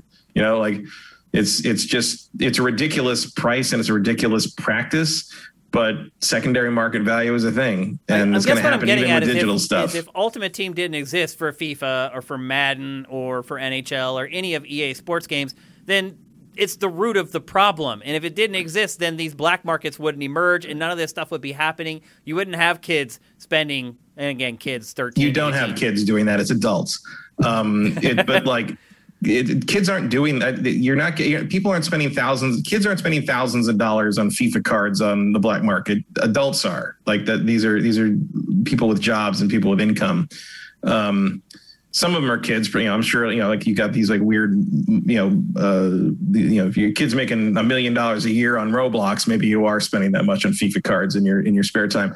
But I guess if you take away the thing you use the card in, the black market for that thing goes away because there's no thing. But like that happens with everything that is rare and gives you an advantage in a competitive anything. And look, I know EA is never going to end it because they make more money off of Ultimate Team than they do off the sales of the game. The only thing EA would do in response to this in the long term, I think, would be to shift the cards to the NFT model, like we've been seeing with this like art laundering thing that's been going on, so that they can sell stuff for inflated secondary market prices themselves.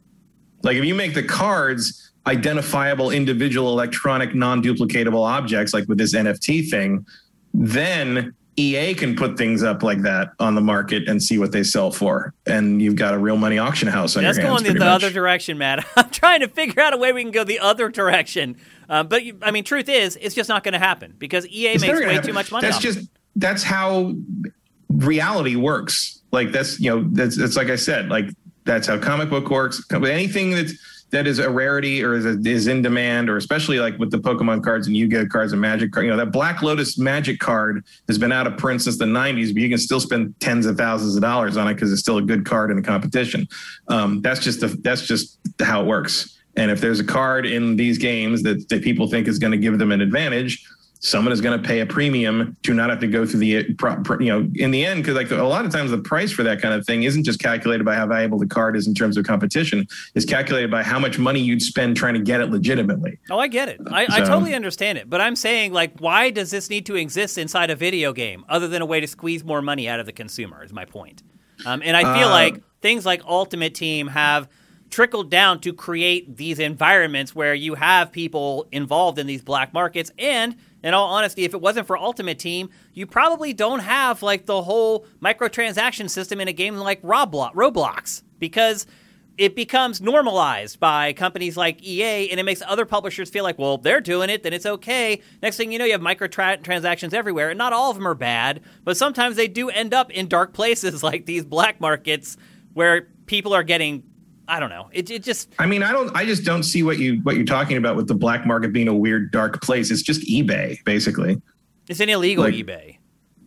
Because you're not. Here's the thing: EA does not condone the reselling of cards. They don't condone it, but I don't think that makes it illegal. Like, I don't think that's an illegal act. I think it's just against the rules of the game you sign when you agree to go online. That's not the same as illegal. Yeah, you're not going to ban you from the game if they found out, but you're not going to go to jail for it. Like, that's not illegal. So like, it's just the nature of the game. Like, if they can find a way to make, you could take trading out of the game. Like, that's about it. Like, if you can find a way to make it so players cannot trade cards with each other, that's basically the only way to stop that. Yeah. And maybe that is what they need to do. I don't think they need to do anything, frankly. I think it doesn't matter. You don't think there's a problem with it at all? I have a problem with a guy who works at EA, like making money for himself, selling, internally generated rare cards. Like, that's shady.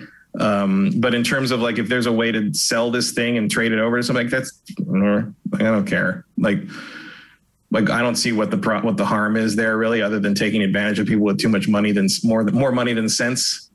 Like, they know what they're getting. Like, EA is not having anything stolen from it.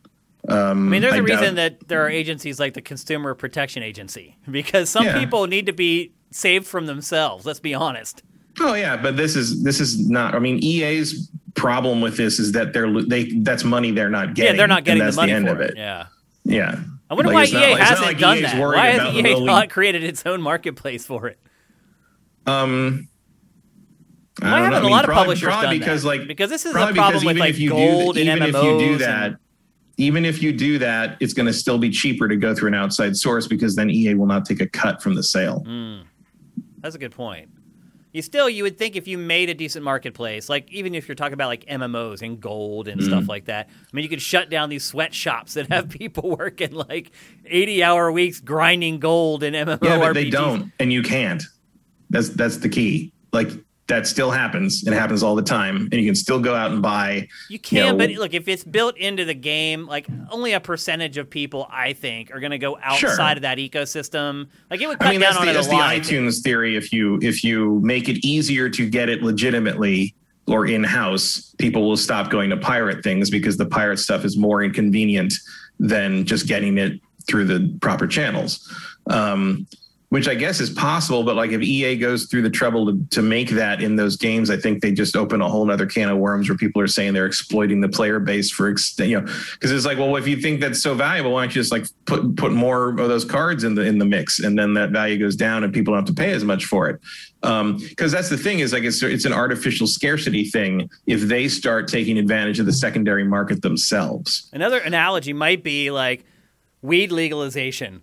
For instance, like in California, it's like when it was getting ready to happen, people were like, oh, no one's going to go to those dispensaries or whatever because the prices are going to be like higher. And, why would somebody go in when they already have someone they're getting it? Well, if you drive around L.A., you see the lines outside of the dispensaries. Like, that hasn't stopped anyone. I mean, the other part of it, too, is that maybe people are like, well, I feel safer coming here than going on the black market. So what you're saying is, if we opened a shop that just sells black market FIFA cards. No. I'm saying if you had an official shop that is like governed by an official agency like EA. Don't forget, if it's EA's shop. Don't forget, like, that's what I'm saying. The dispensary thing isn't a very good analogy then, because it's still federally illegal and there is no supervisory body for that.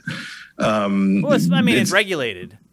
Regulated by the state level, but it's still illegal on the national level. Yeah. No one's going to come after you for it, but like it's an even more illegal thing than selling a FIFA card. No, that's not what I was getting at, though. I was just talking about culturally how people think, and they're like, I feel like I'm safer coming here than getting it from somebody on the street, and I'm willing to even pay a little more for it here. To your point about EA taking its cut, I'm willing to pay a little more for it here, knowing that I'm safe. Because the other part of this is the people who bought this stuff from that guy at EA, their accounts are getting banned for good. So going to jail, so to speak. That's the analogy I was getting at, not the legality or illegality of it, just the risk-reward of it. I just don't think the black market thing matters at all. I think the gate here, EA gate or whatever you want, it's more of an EA whitewater. It's not a big deal really. The scandal here is that someone who worked at EA was feeding the black market, illicitly generated card keys, basically. Laced weed. Yeah, basically. I mean, he was growing his own whatever. He's growing his own rare cards. I wish I knew enough about soccer to pick a popular player or something and say it. Neymar, Messi. Sure. But like, he's growing his own Man U cards, and it's not okay. I don't know. I don't even know if they're in FIFA. I have no fucking idea. Yeah. But the black market's always going to exist in that regard. You can make it smaller, though, I think. And I think EA should probably just take it over itself and establish its own. that's probably the only answer, because we know EA is not going to get rid of the cards because no, they make the cards are lucrative whether you go after the black market or not. Like, they're already making money off of it because they probably don't even mind the black market that much, because outside of what this guy was doing, anything being sold on the black market was already bought from EA. So who gives a shit what they do with it? Or earned by playing the game. Yeah. Right.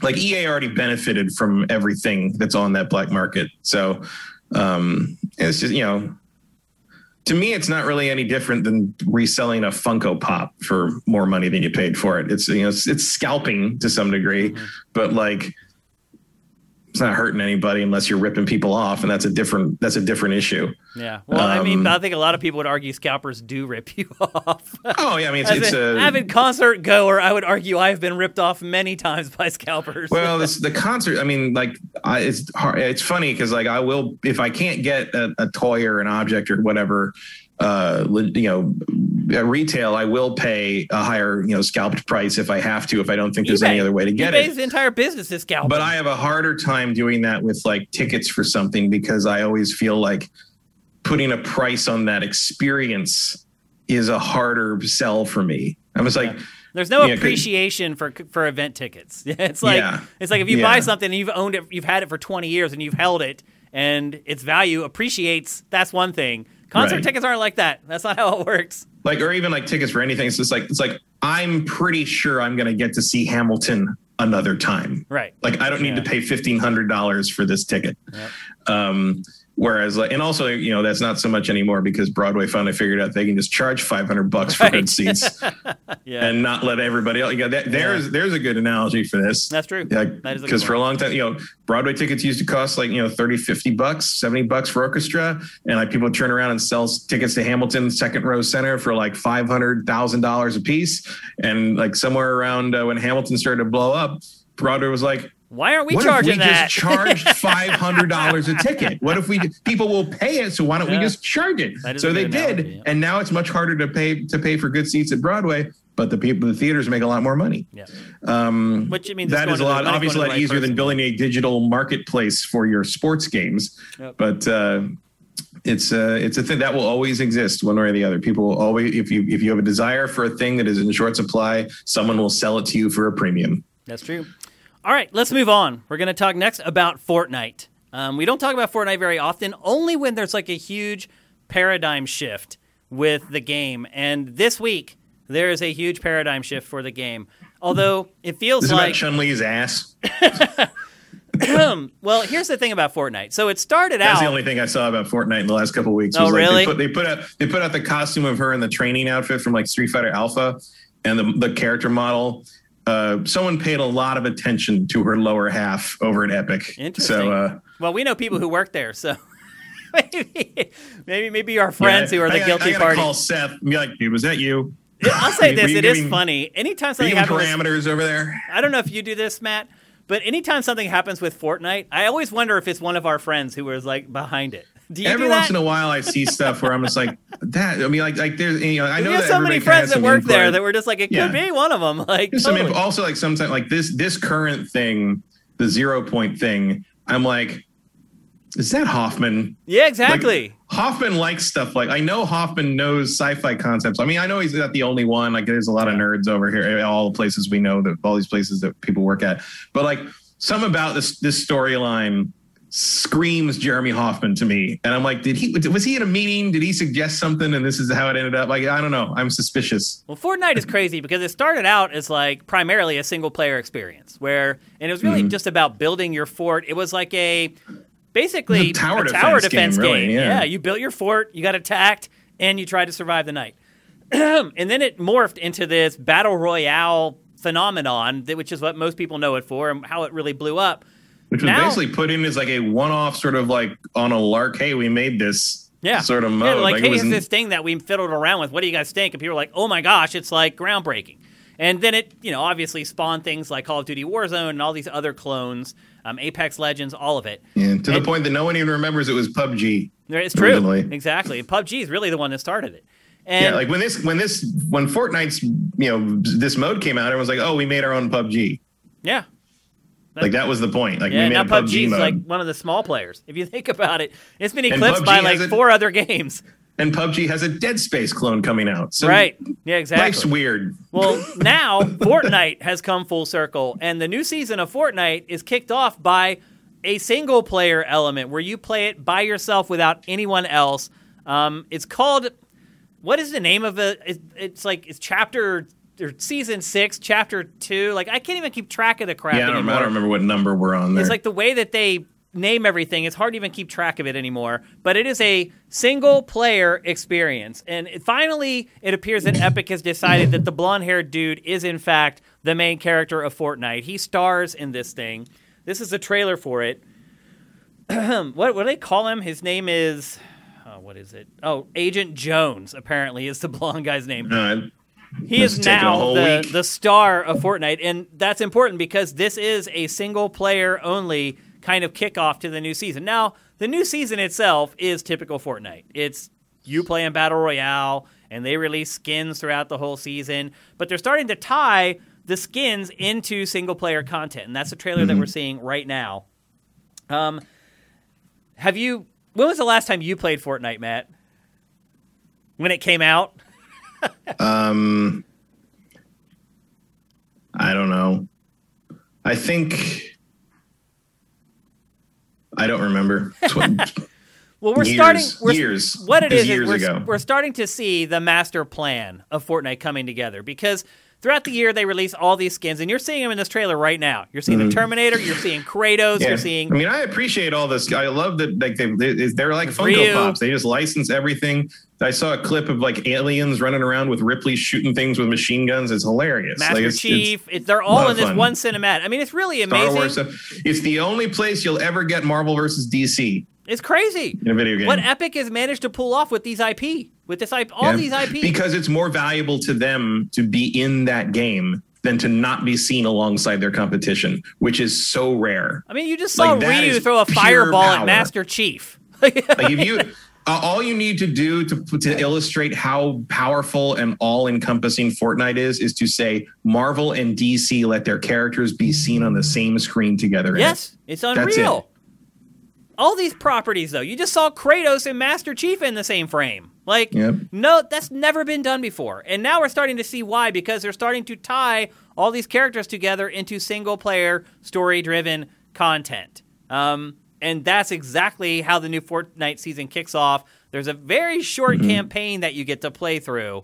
Yeah, and they flirted with this before, the Galactus thing, the thing where the robot came to life after the whole season and fought the kaiju and changed the map. But it's all team-based. Like, you're playing with everybody else who's playing Fortnite. Right, but like they've toyed with the whole narrative thing before, kind of affecting how the team-based game works. This feels like a very natural next step into kind of making Fortnite something everybody wants to play, even if they're not into multiplayer stuff. Yeah, but, well, here's the thing, Matt. It's kind of a bait and switch or a Trojan horse, as it were. Because for now. Do you think that this is something that they're going to expand upon? Because I mean, I'm sure it depends on whether how their feedback goes on it. But if there's an interest shown in kind of making this having character-driven elements to this game going forward, I'm sure we'll see more of it as we go forward. Like Fortnite's strength, Epic's strength on Fortnite has been its ability and willingness to respond in almost real time to what the audience wants. Yep. So this campaign is only about 8 minutes long. You can't die. It's basically just a cinematic that you run around through. It's not like gameplay intensive. You play as Lara Croft through most of it, and it's really here's how insignificant it is, though, Matt. They posted the gameplay walkthrough on their YouTube channel. Mm-hmm. The whole thing.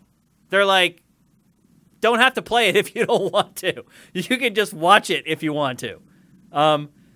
So how much significance do you think it really has? Or do you think that the players of Fortnite even care? Are they just wrapped up in this world and they're cool with just seeing all these different characters in one sort of like pop culture experience? I don't know. I'm sure that's part of it. This seems like a test balloon to me.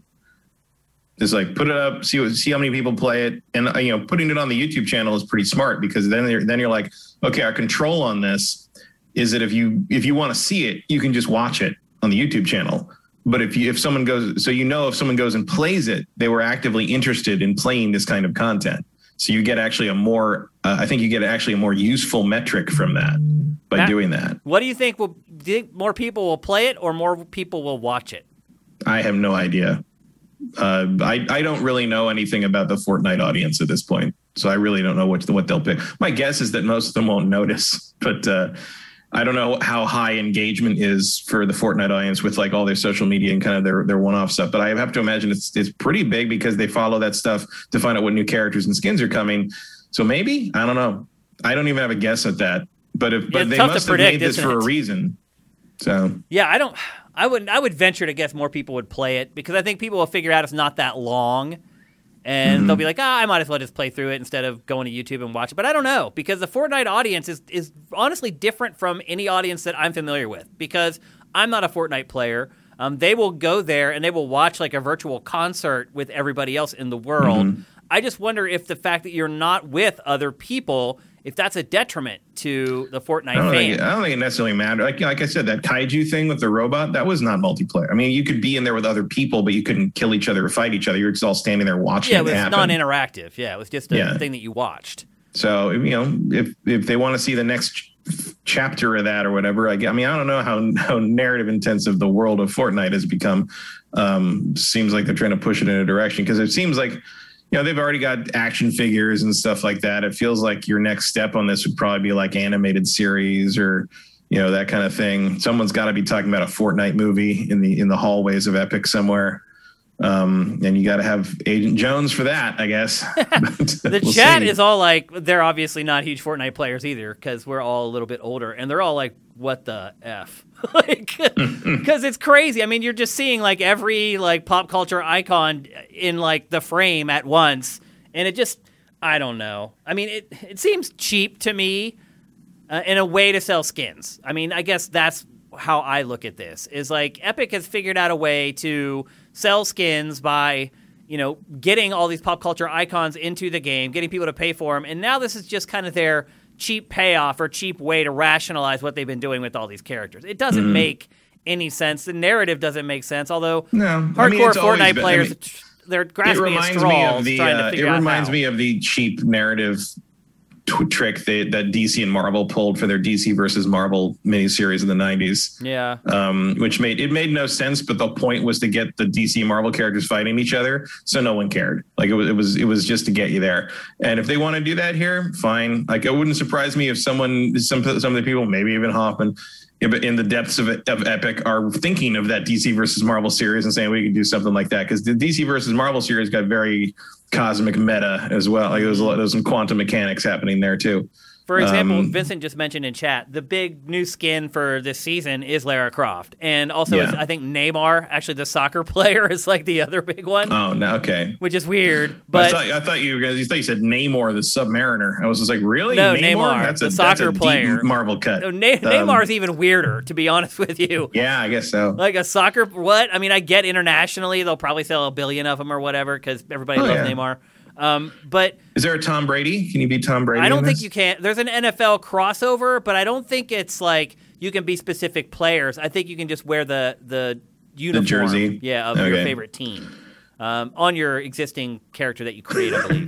Because if you offer a Gronk character that just yells Gronk, I might buy that. And just spikes shit like really hard. It spikes up and goes Gronk like that. I might buy that, Matt. I might actually buy that. I'd like to fight a team just of that. Gronks. Just Gronk.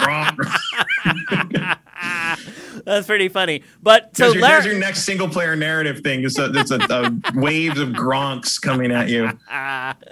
So Lara is the big skin for this season, and you play as her in this like single player thing. So they're definitely trying to move skins with this stuff. It feels a little bit like putting the cart before the horse. They're like, we're getting all these skins, we need to sell them. How can we rationalize it? Oh, let's come up with this flimsy narrative that we can try to make it seem like it was all part of a master plan. Sort of. I mean, it's also kind of like a demo for the skin. Yeah, right? I guess so. It shows it off for sure. And like to some degree, Lara might need that more than like, the Mandalorian. Like it's maybe a harder sell in the sense that like she's not really pop culture hot right now. But it's, that's fine if you want to do a little 8-minute, 10-minute playable thing for each of the new licensed skins you do now. That's pretty cool. That'd be a nice thing to get with your money for the skin. I mean, it's better than what they've been doing, which is just putting the skin out. Yeah. It has no context whatsoever for why it's in there. I guess it does make more sense. And I think for Fortnite players, they probably just think it's fun and it's a nice diversion. It's just it's a nice little extra thing. It's as an outsider to Fortnite, I'm always trying to figure out what the hell is going on with it. Why are people into it? Why am I not into it? I love shooters. It should be something that I enjoy, and I just don't. There's just nothing really that resonates with me about Fortnite, and I keep struggling trying to figure out if I'm missing something. If I don't know, it's been this bizarre thing. I think we're just old. Yeah, I mean, is it though? I enjoy other battle royale games. Why do I not like the leader? It just seems weird to me. Mm-hmm. And look, all these skins, I love all these characters. I love all this IP. It should suck me in. It just doesn't. I just think the whole thing feels cheap to me, the way they're handling it. I don't know. I don't think it feels cheap. I am actually pretty impressed by the quality of the licensed models they have. I've all the, I don't buy, I haven't played obviously in years, but when I do watch the videos of the new, all the Mandalorian stuff looks great.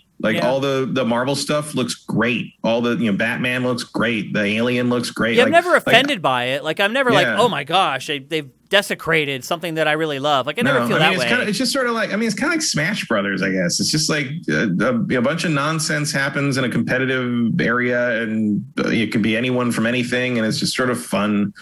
So, I don't have any interest in playing it because I don't like the repetition of it. That's the thing that multiplayer games have just lost me on over the years is I don't want to do the same thing over and over again that often. And I know that's ridiculous coming from someone who plays so many Ubisoft open world games, but for some reason that repetition does not annoy me as much as the repetition of multiplayer deathmatch stuff, which is all I really get out of Battle Royale. I know Battle Royale is not a deathmatch, but it doesn't feel much different to me. I mean, it is deathmatch, except it's every man for himself. It's not team-based. Yeah. And playing as Ripley doesn't really change my mind on that. As cool as that is. I'll say this, Matt. I am kind of surprised that that Fortnite doesn't resonate with you, because all the stuff that they're doing, that's why when I see this stuff, I'm like, are our friends behind this? Because they are doing stuff that should really appeal to you. Right now, it's an alien attacking, and then he's shot by Ripley, and then and then here comes the Terminators, and then it's but they're still in a multiplayer game I don't care about. Yeah, I care about those characters when they pop up in Mortal Kombat because I like fighting games, but I don't care about this game. And no matter what skin I'm wearing, it's not going to change the fact that I don't enjoy playing Fortnite. Okay. Yeah. I feel the same way. I don't care about frivolous stuff like cosmetics either. I don't buy cosmetics in any game. No matter how much I play it, I never buy cosmetics. Yeah. And also part of the appeal to me of those kind of licensed characters in something like Mortal Kombat is that they all play different. Yeah. The Predator doesn't play like the Terminator, which doesn't play like RoboCop. And it's interesting to me to see how they customize all those characters to feel like those characters. In Fortnite in particular, there's really no difference. No, it's just you're just wearing a costume. Yeah. The only difference between that and the earlier costumes is that they got the license to put the real thing in the game. Right. It's basically they've done sort of what we were talking about with the selling your own secondary market stuff. They're just doing it with mods. Yep. True. In the past, these would be mods you'd use to put these characters in this game unofficially, and now Epic has just been why don't we just license this shit since we're the biggest thing on the planet.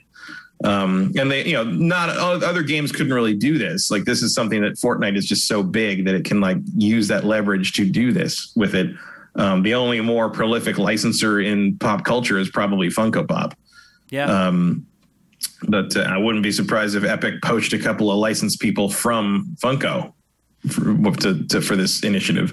I just wonder what happens when they run out of stuff to license. Then what does Fortnite I don't think that will ever happen. Really? There will always be more to license. Really? I don't know. It seems like it's a law of diminishing returns to me. Eventually, you're going to run out of stuff that people really care about. Sure, you're going to be able to license a character from some new sci-fi movie that people kind of liked, but you can go forever for the most part. They haven't even put the Ninja Turtles in this yet. They're just starting. Yeah, I don't know. They wouldn't run out for another 20 years. Really? So, you think that long? Yeah, there's a lot of pop culture out there. I just wonder, like, Star Wars stuff. Like, will that ever happen? Probably not. Like, they already. But I didn't think like some of the other stuff would happen either. So. The Star Wars is in this. Oh, it is, dude. Fortnite is canon to Star Wars. The Emperor's announcement that he's come back to life in Rise of Skywalker happened in Fortnite. Like the opening, you never hear that announcement in the movie. The Rise of Skywalker's opening crawl is one reason that Rise of Skywalker is garbage. Rise of Skywalker's opening crawl references the Fortnite speech from the Emperor. It says the dead speak. Idea. That is referring to the Fortnite speech. The only place you can hear the Emperor's announcement to the universe that he's back is in Fortnite. Okay, so that's one less big IP that they've already used. Like when they used it again. That kind of makes my point, though, is that I'm like, what's left to get in there? Well, Star Wars. Oh, it is in there already. No, there are endless Star Wars characters. Star Wars has milked itself for 45 years. They're not running. They could just go on Star Wars and be a Star Wars game and be fine. But you've also got Marvel, which has all these 60 some years of content. You've got DC, which has 100 years of characters. My point is like. Everything goes on. I mean, you could do Vampire Diaries. You could do Buffy the Vampire Slayer, and I'm just doing horror now. You could do all that stuff. But people don't care about that stuff very much. That's my point. Someone Those are very does. Niche. Like small groups of people care about that stuff. Like I'm talking about stuff that actually the mass audience cares about. I would say it's as mass an audience as like Alien Buffy? Or Terminator. Yeah. No. Yeah. Really? Yeah. In terms of sales, I bet you wouldn't see a whole lot of difference. Really? Yeah. It's not on the level of like Star Wars or Marvel or DC. Well, definitely not. But you could, man. Like that. I don't think that's all that. Has there ever even been a Buffy movie? Yeah, Buffy was a movie first. Really? Yeah, I didn't know that. Remember that? Started as a movie. It's not a very good movie. It came out in like 92. Huh. I thought that was always a TV show. Interesting. No, it was originally a movie that Whedon wrote, and it got turned into a movie that got rewritten heavily, and he didn't like it very much. And then when he got a chance to turn it into a TV series, he did that. The TV series actually references the events of the movie a couple of times. It is canon to the TV series. I don't know. To me, I feel like eventually they're going to start running out of stuff that I give a crap about. And I'm not as big a pop culture maven as you are, obviously. Well, you don't even play it, so I don't know why do they care about that? Well, I'm just saying, if you're trying to get people into the game via these pop culture icons, you're going to run out of icons eventually. And then what? I don't think they're trying to get people into the game anymore. I think they're just trying to get people that are already playing the game to spend money. Not quit. and that seems to be working just fine. Yep, absolutely. Yep, there's definitely no shortage of cash. That's for sure. All right, let's move on. We're going to talk next about something that just happened this morning, today. Big news, and this was what I was alluding to earlier when I said that Sony may be trying to answer some of the stuff that's been happening with Bethesda over at Xbox. And that was today. It was announced that Jade Raymond, who literally just left Stadia like a week ago, although now I think it's pretty obvious she left a while ago. It was just announced that she left Stadia not long ago. She already has a new gig, and if you watched Pactor Factor from a few days ago... she didn't leave a while ago, but she saw the handwriting on the wall and was already talking to people. Because this didn't happen overnight, Matt. No. She has a new studio called Haven, and it is already being backed by Sony. Look, I don't think there's any way you could work that inside with Stadia stuff and not know that you were on a sinking ship a long time ago. Like when she went on stage and they announced Stadia, my guess is by then she was probably already like, I don't know if this is going to work out or not. These guys will pay me for the next 9-10 months. I've got a contract here and I'm really happy. Somewhere. I've done that, but I've taken the job I knew wasn't going to last, but they were paying me pretty well for that period of time. I was like, this will do for now. Like, I'll ride it out. I'll make my money. Until I hit the iceberg, it'll be okay. And the big news is it's backed by Sony. Sony has invested in the studio, and the first game coming from the studio will, in fact, be a PlayStation exclusive. Pactor said that she already had another job. Well, I recorded it like 2 weeks ago, but you just saw it on Pactor Factor a few days ago. So inside the industry, it's already been known that she had another job for quite a while. And Pactor tipped you off to that in Pactor Factor if you watched it whenever we put it up. Matt, how do you feel about this? I feel good because this game will probably come out. Will it? I mean, unless Sony folds, if they can get Death Stranding out, they can get this out. I also like that she called the company Haven. It's just like safe haven. Finally, we found somewhere safe to be. From it's because it's been a long time since she actually got to ship something. She hasn't shipped a game in over a decade, Matt. Yeah, that's crazy. I mean, the last game that she can kind of put her name on, where it was her concept and like everything went through and it actually happened, is like Watch Dogs. Yeah. Like she started the studio that developed Watch Dogs and kicked off that IP, and that really is her last sort of big shipped thing that she's done in the industry. She went on to work at EA for a while, and worked. She went on to EA Motive, and their first thing didn't materialize, and their Star Wars thing didn't materialize. Yep. And then she left there, and then she went to Stadia and worked there for a couple years, and we all know the story with that. They just completely dropped all their original games, all their original IP. They're not going to create games anymore. And here she goes to launch her own thing, which is the one thing that she has not done yet, which is start her own studio, her own independent studio. And it's interesting because she, in the press releases and everything, it's independent, indie, independent. And I think that maybe set expectations for some people that maybe the games that come out of the studio are going to be these smaller projects that may be like your typical indie game, a side-scrolling platformer, or a first-person horror adventure, or whatever the typical stereotypes are for indie games. Do you think that's going to be the case, Matt? No. Me either. Like, I think these are big-budget AAA projects that she's going to work on. I think independent on this just means we aren't answering to anybody. Right.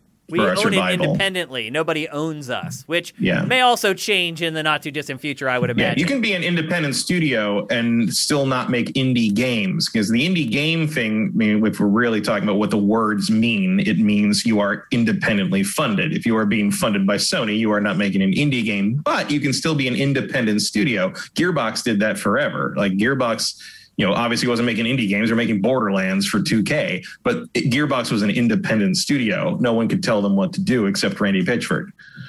And most importantly, with Jade, is she has extensive experience in launching new IP.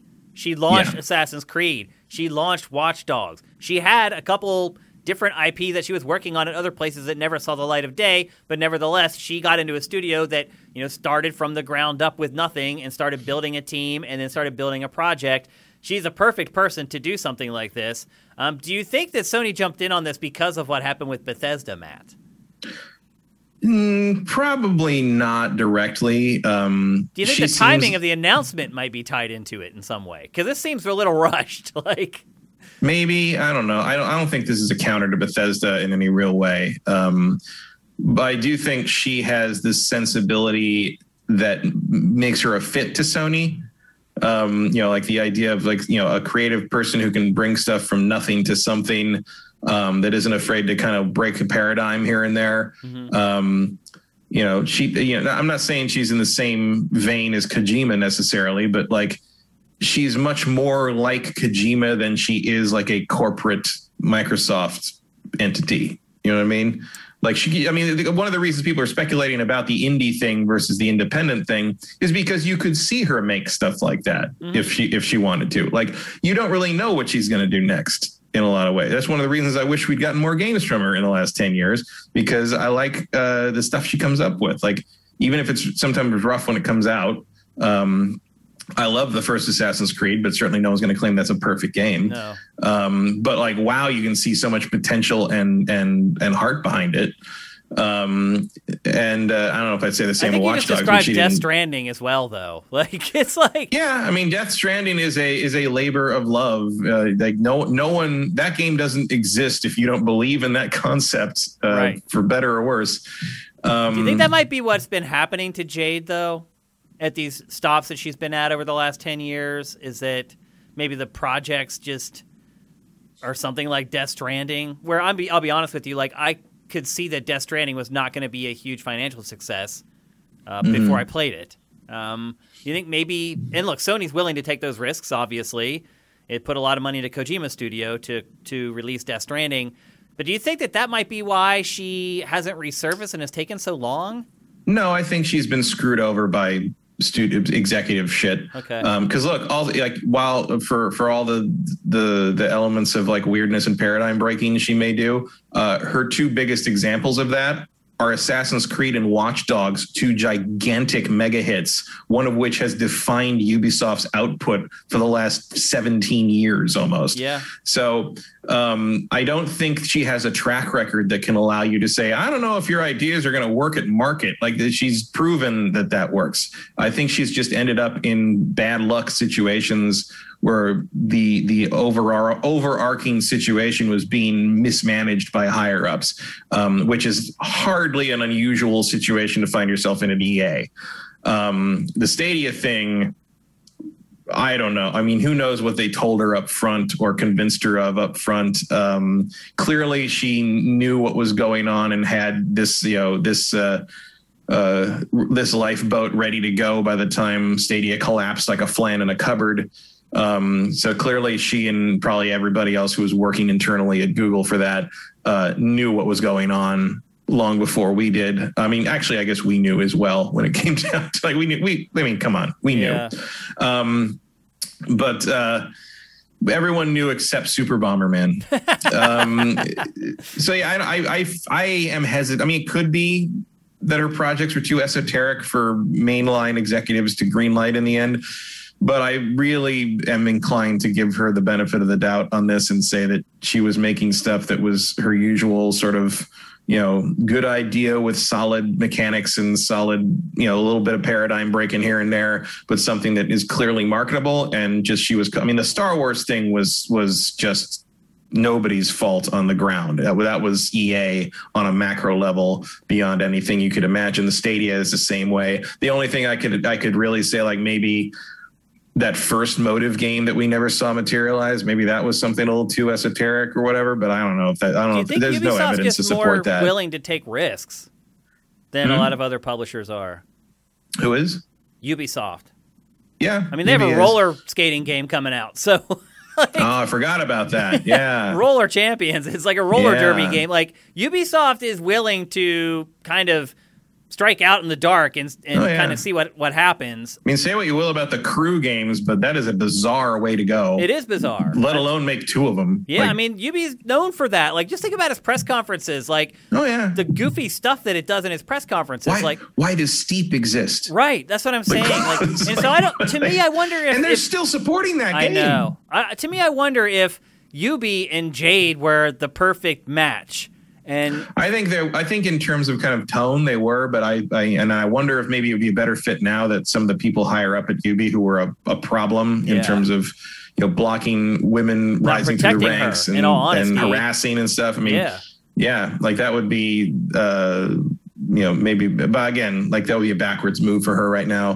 Sony is also very supportive of weird stuff and esoteric creators. So and that's why I think she's found another perfect match. Yeah. And I'm saying, even though if it takes a while, this is the company that let Team Eco take 11 years to make The Last Guardian. Like, we're going to see something out of Jade here. Yeah. We're gonna get the game. Who knows how long it's gonna take? It may be a while, man.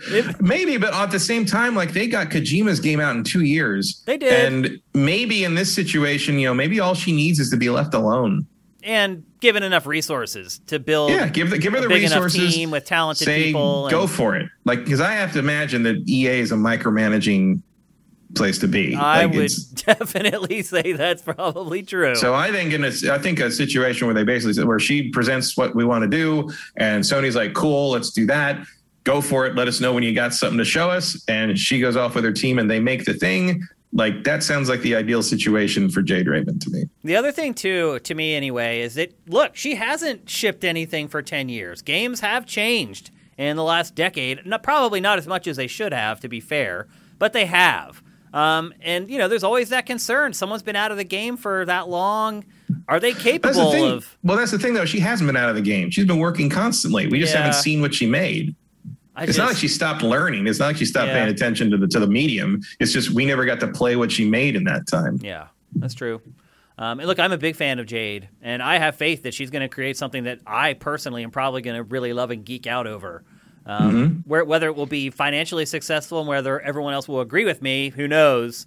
But I'm sure once upon a time someone would have brought up the idea of Assassin's Creed to someone, and they've been like, "Who cares about that? Who cares about ancient assassins like jumping off of a tree and stabbing someone through the neck with a blade. Well, also, you forget how much of that game they had to invent.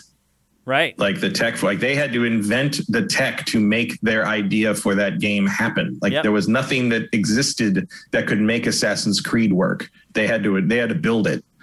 And they did. It took a couple of games to refine it into what it needed to be.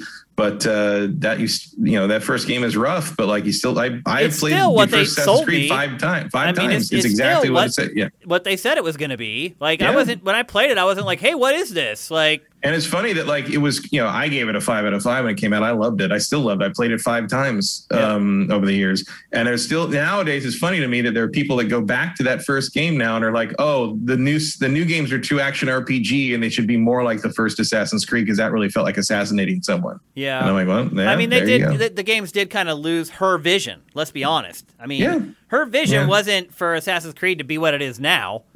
Oh, no. She left, and that's when the game started changing to what they are now. Yeah, there was a methodical element to that first 2 games in terms of kind of planning the assassinations, gathering information, and learning about how.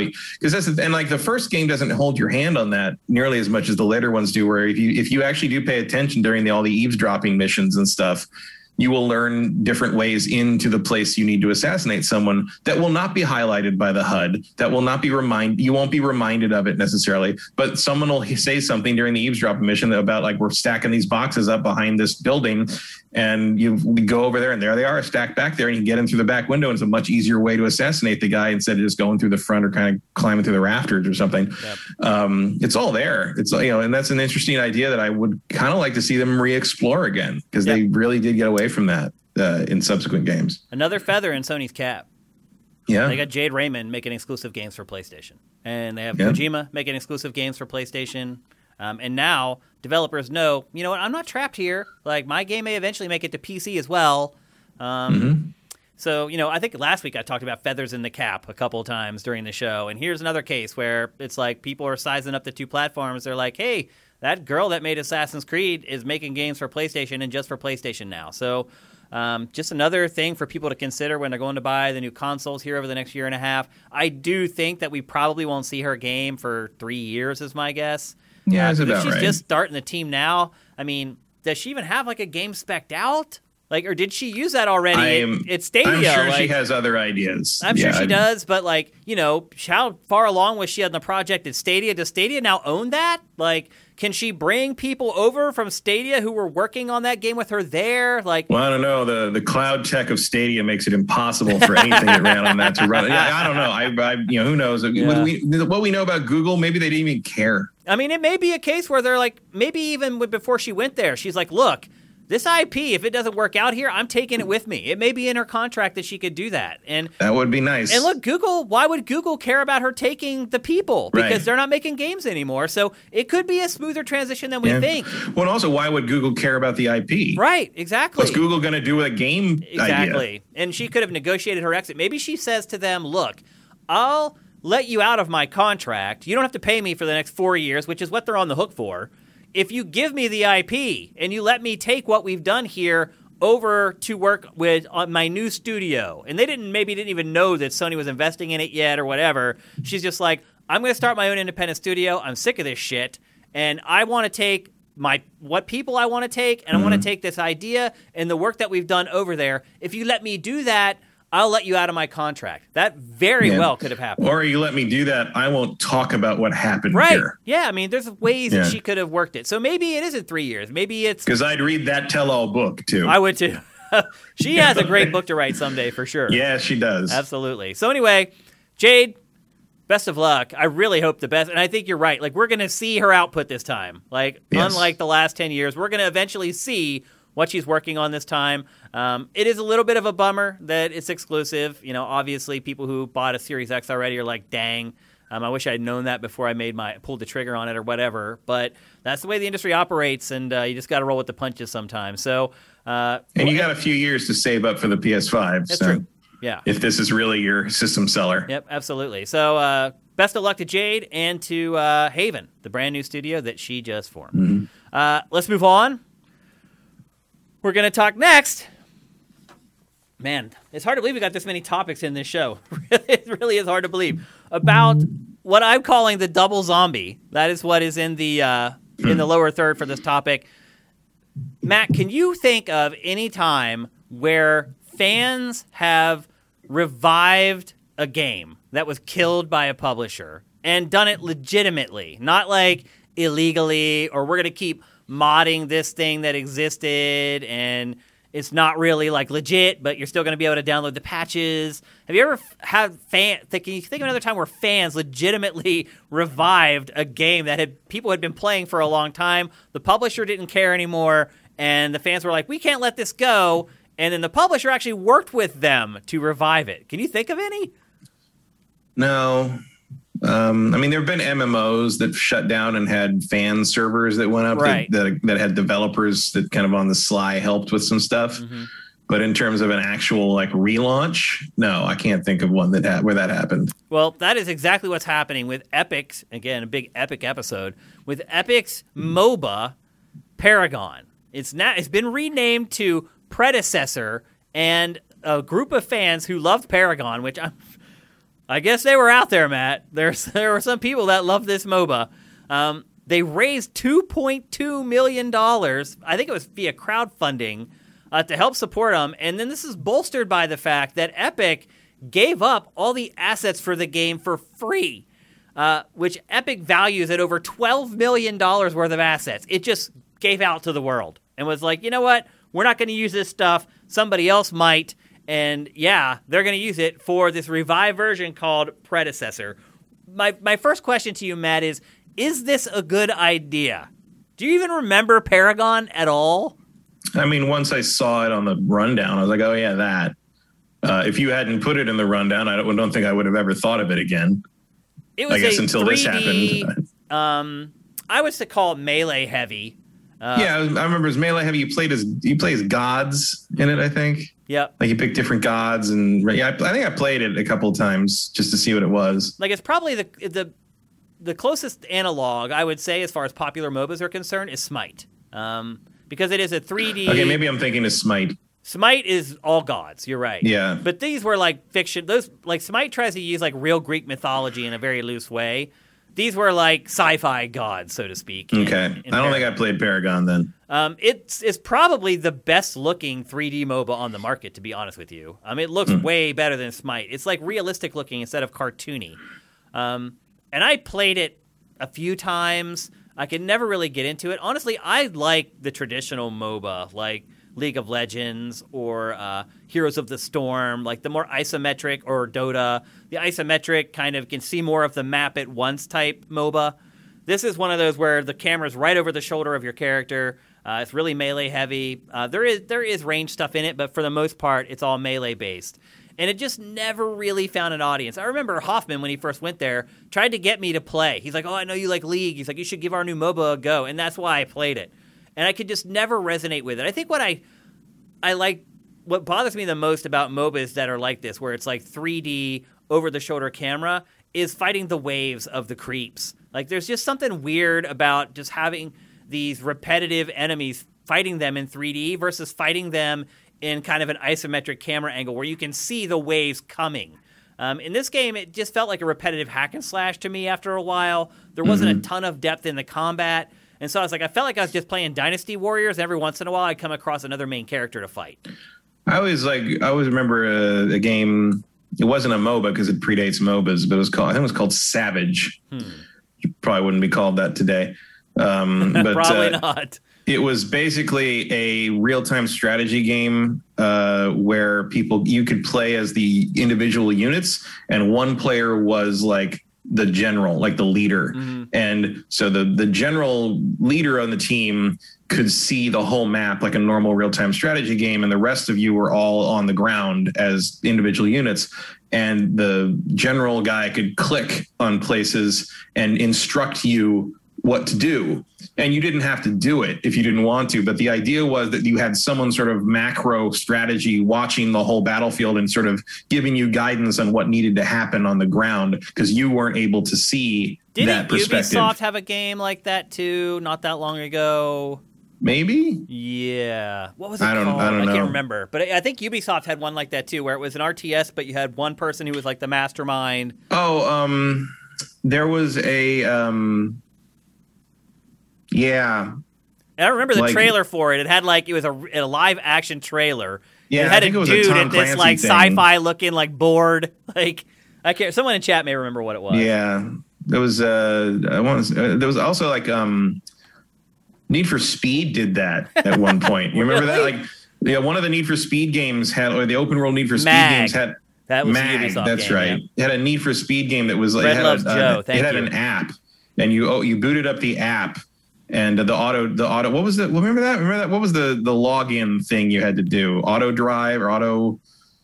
You know what I'm talking about? Yeah. Auto log. Auto log. That's it. And you logged into the app, and the player on the app got a big map of the whole open world map, and you could see all the players in the session, and you could fuck with people.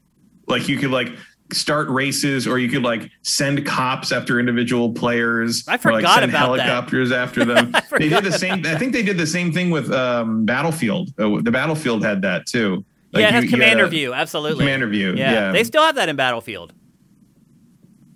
And it annoys the crap out of me, in all honesty, because you have some dude who's trying to tell you what to do, and I'm like, no, I'm not doing that. And then he has this thing where he can mess with you. He's like, dude, do what I'm telling you to do, basically this ping, and I'm like, just stop, I'm trying to kill people. I hated it in Battlefield. And here we see why Savage did not catch on.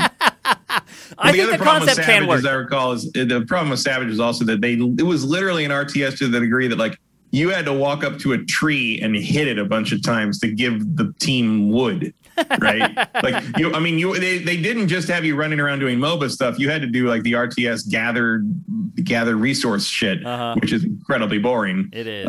So that was a bad idea.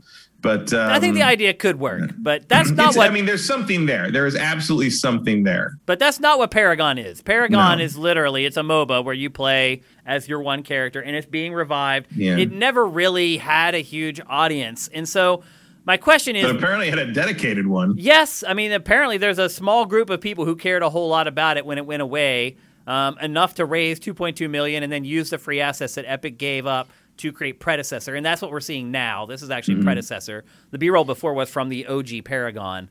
Matt, do you think this is a good idea? Do you think these people just wasted their money? Probably. Yeah. Then again, it's not like Epic can't afford to throw somebody a bone once in a while. Oh, yeah. It's cool as crap that Epic did this, that it just said, here, take all the assets and go at it. But the people who have spent the $2.2 million, do you think they're going to get a return on their investment beyond, we can play this now? Probably not. Yeah. I sure wish someone would do that with City of Heroes. Oh, yeah. That's actually a really good idea. I'd love to play that game again. That actually, if it were revived, might have a future. Because I look at Paragon, it's the people who donated the $2.2 million, they're probably the only people who are going to play this. Just because fans revive something, that doesn't spark my interest in it. It doesn't make me interested in it again. We are talking about it on GameFace, so maybe we're helping give it a second chance. But my guess is most people watching this aren't going to go immediately download Predecessor and give it a go either because they didn't like Paragon, but now because fans gave $2.2 million, they do. It just seems like a waste of money and a big waste of time for the people who are involved in the project. But I think you're right. I think maybe the better discussion is what other games maybe we should do this with that actually in a game that would have a chance to actually be revived and have fans get involved with it, like Tribes maybe, like the OG Tribes. For me, that game to me does have some relevance now. There still really aren't any shooters that play like that. And my argument against the recent Tribes is that they became way too complicated. You got to keep it simple, stupid. And the Tribes, the times that they've done Tribes 2 or Tribes 3, Tribes Ascension, even as a Tribes fan, I felt overwhelmed by those games. I was like, there's too much in here. Where's the base? Now there's 20 bases. No, there should be 2 frickin' bases. My base and the other team's base. I go and take the other team. Everyone understands that. It just became way too complicated. So the way I look at this whole story is that maybe people like me or whoever, or people who really like City of Heroes, should feel inspired by it to do something about it. Now, do I think I could get the Tribes IP from Hi-Rez to do something like this? Probably not. I don't think they're going to be nice like Epic and be because Hi-Rez is also kind of in dire straits right now. But I don't see them being like Epic and being gracious and just saying, here's all the assets. Just go do what you want. You can use the IP if you want. Although they did change the name of the game for this project. And, it's not called Paragon anymore. But what do you think about City of Heroes? Do you think that's feasible with something like City of Heroes? Probably not. I don't know what happened to City of Heroes. City of Heroes also has never had a fan server or any kind of resurrection in that regard because no one could ever get hold of the source code. Who owns it? Is it Funcom? I guess. Does Funcom still exist? I don't know. Yeah, it does. Yeah, they do all the Conan stuff still. NC Soft, I guess, still has it. I mean, they still exist. I'm surprised with all the Avengers stuff. Okay, I guess. April 2019, source code capable of running City Heroes server was distributed and made it possible to create them outside the direct purview and revived interest in the game. Huh. As of August 2020, NCSoft has not moved to have servers based on the source code shut down. Wow. So I know what I'm doing after this show's over. Are you really going to do it? I'm going to look into it. Yeah, I love City Heroes. I mean, a lot of people did. A lot of people at G4 love City of Heroes, and a lot of people who worked at Game Trailers love City of Heroes. They would go home and play after work. I had my City. I like City of Villains a little bit more. I had my commander class with all my ninjas. I enjoyed that a lot. I'll say this: that is one MMO I stuck with longer than almost any of the other ones that I tried. I did actually stop playing City of it kind of mostly permanently in 2004 because I was playing it one night. I was playing it when my cat died. Basically, like literally, like suddenly realized he wasn't there and went in the bathroom and he was dying under the sink. And I've always been like, the association. If I had not been playing City of Heroes, would I have been paying attention to what happened to him, kind of thing? Yeah, but you probably wouldn't have stopped the inevitable from happening, though. Probably not. No, but it's cats just one of those also, when things they pass away, they want nothing to do with you.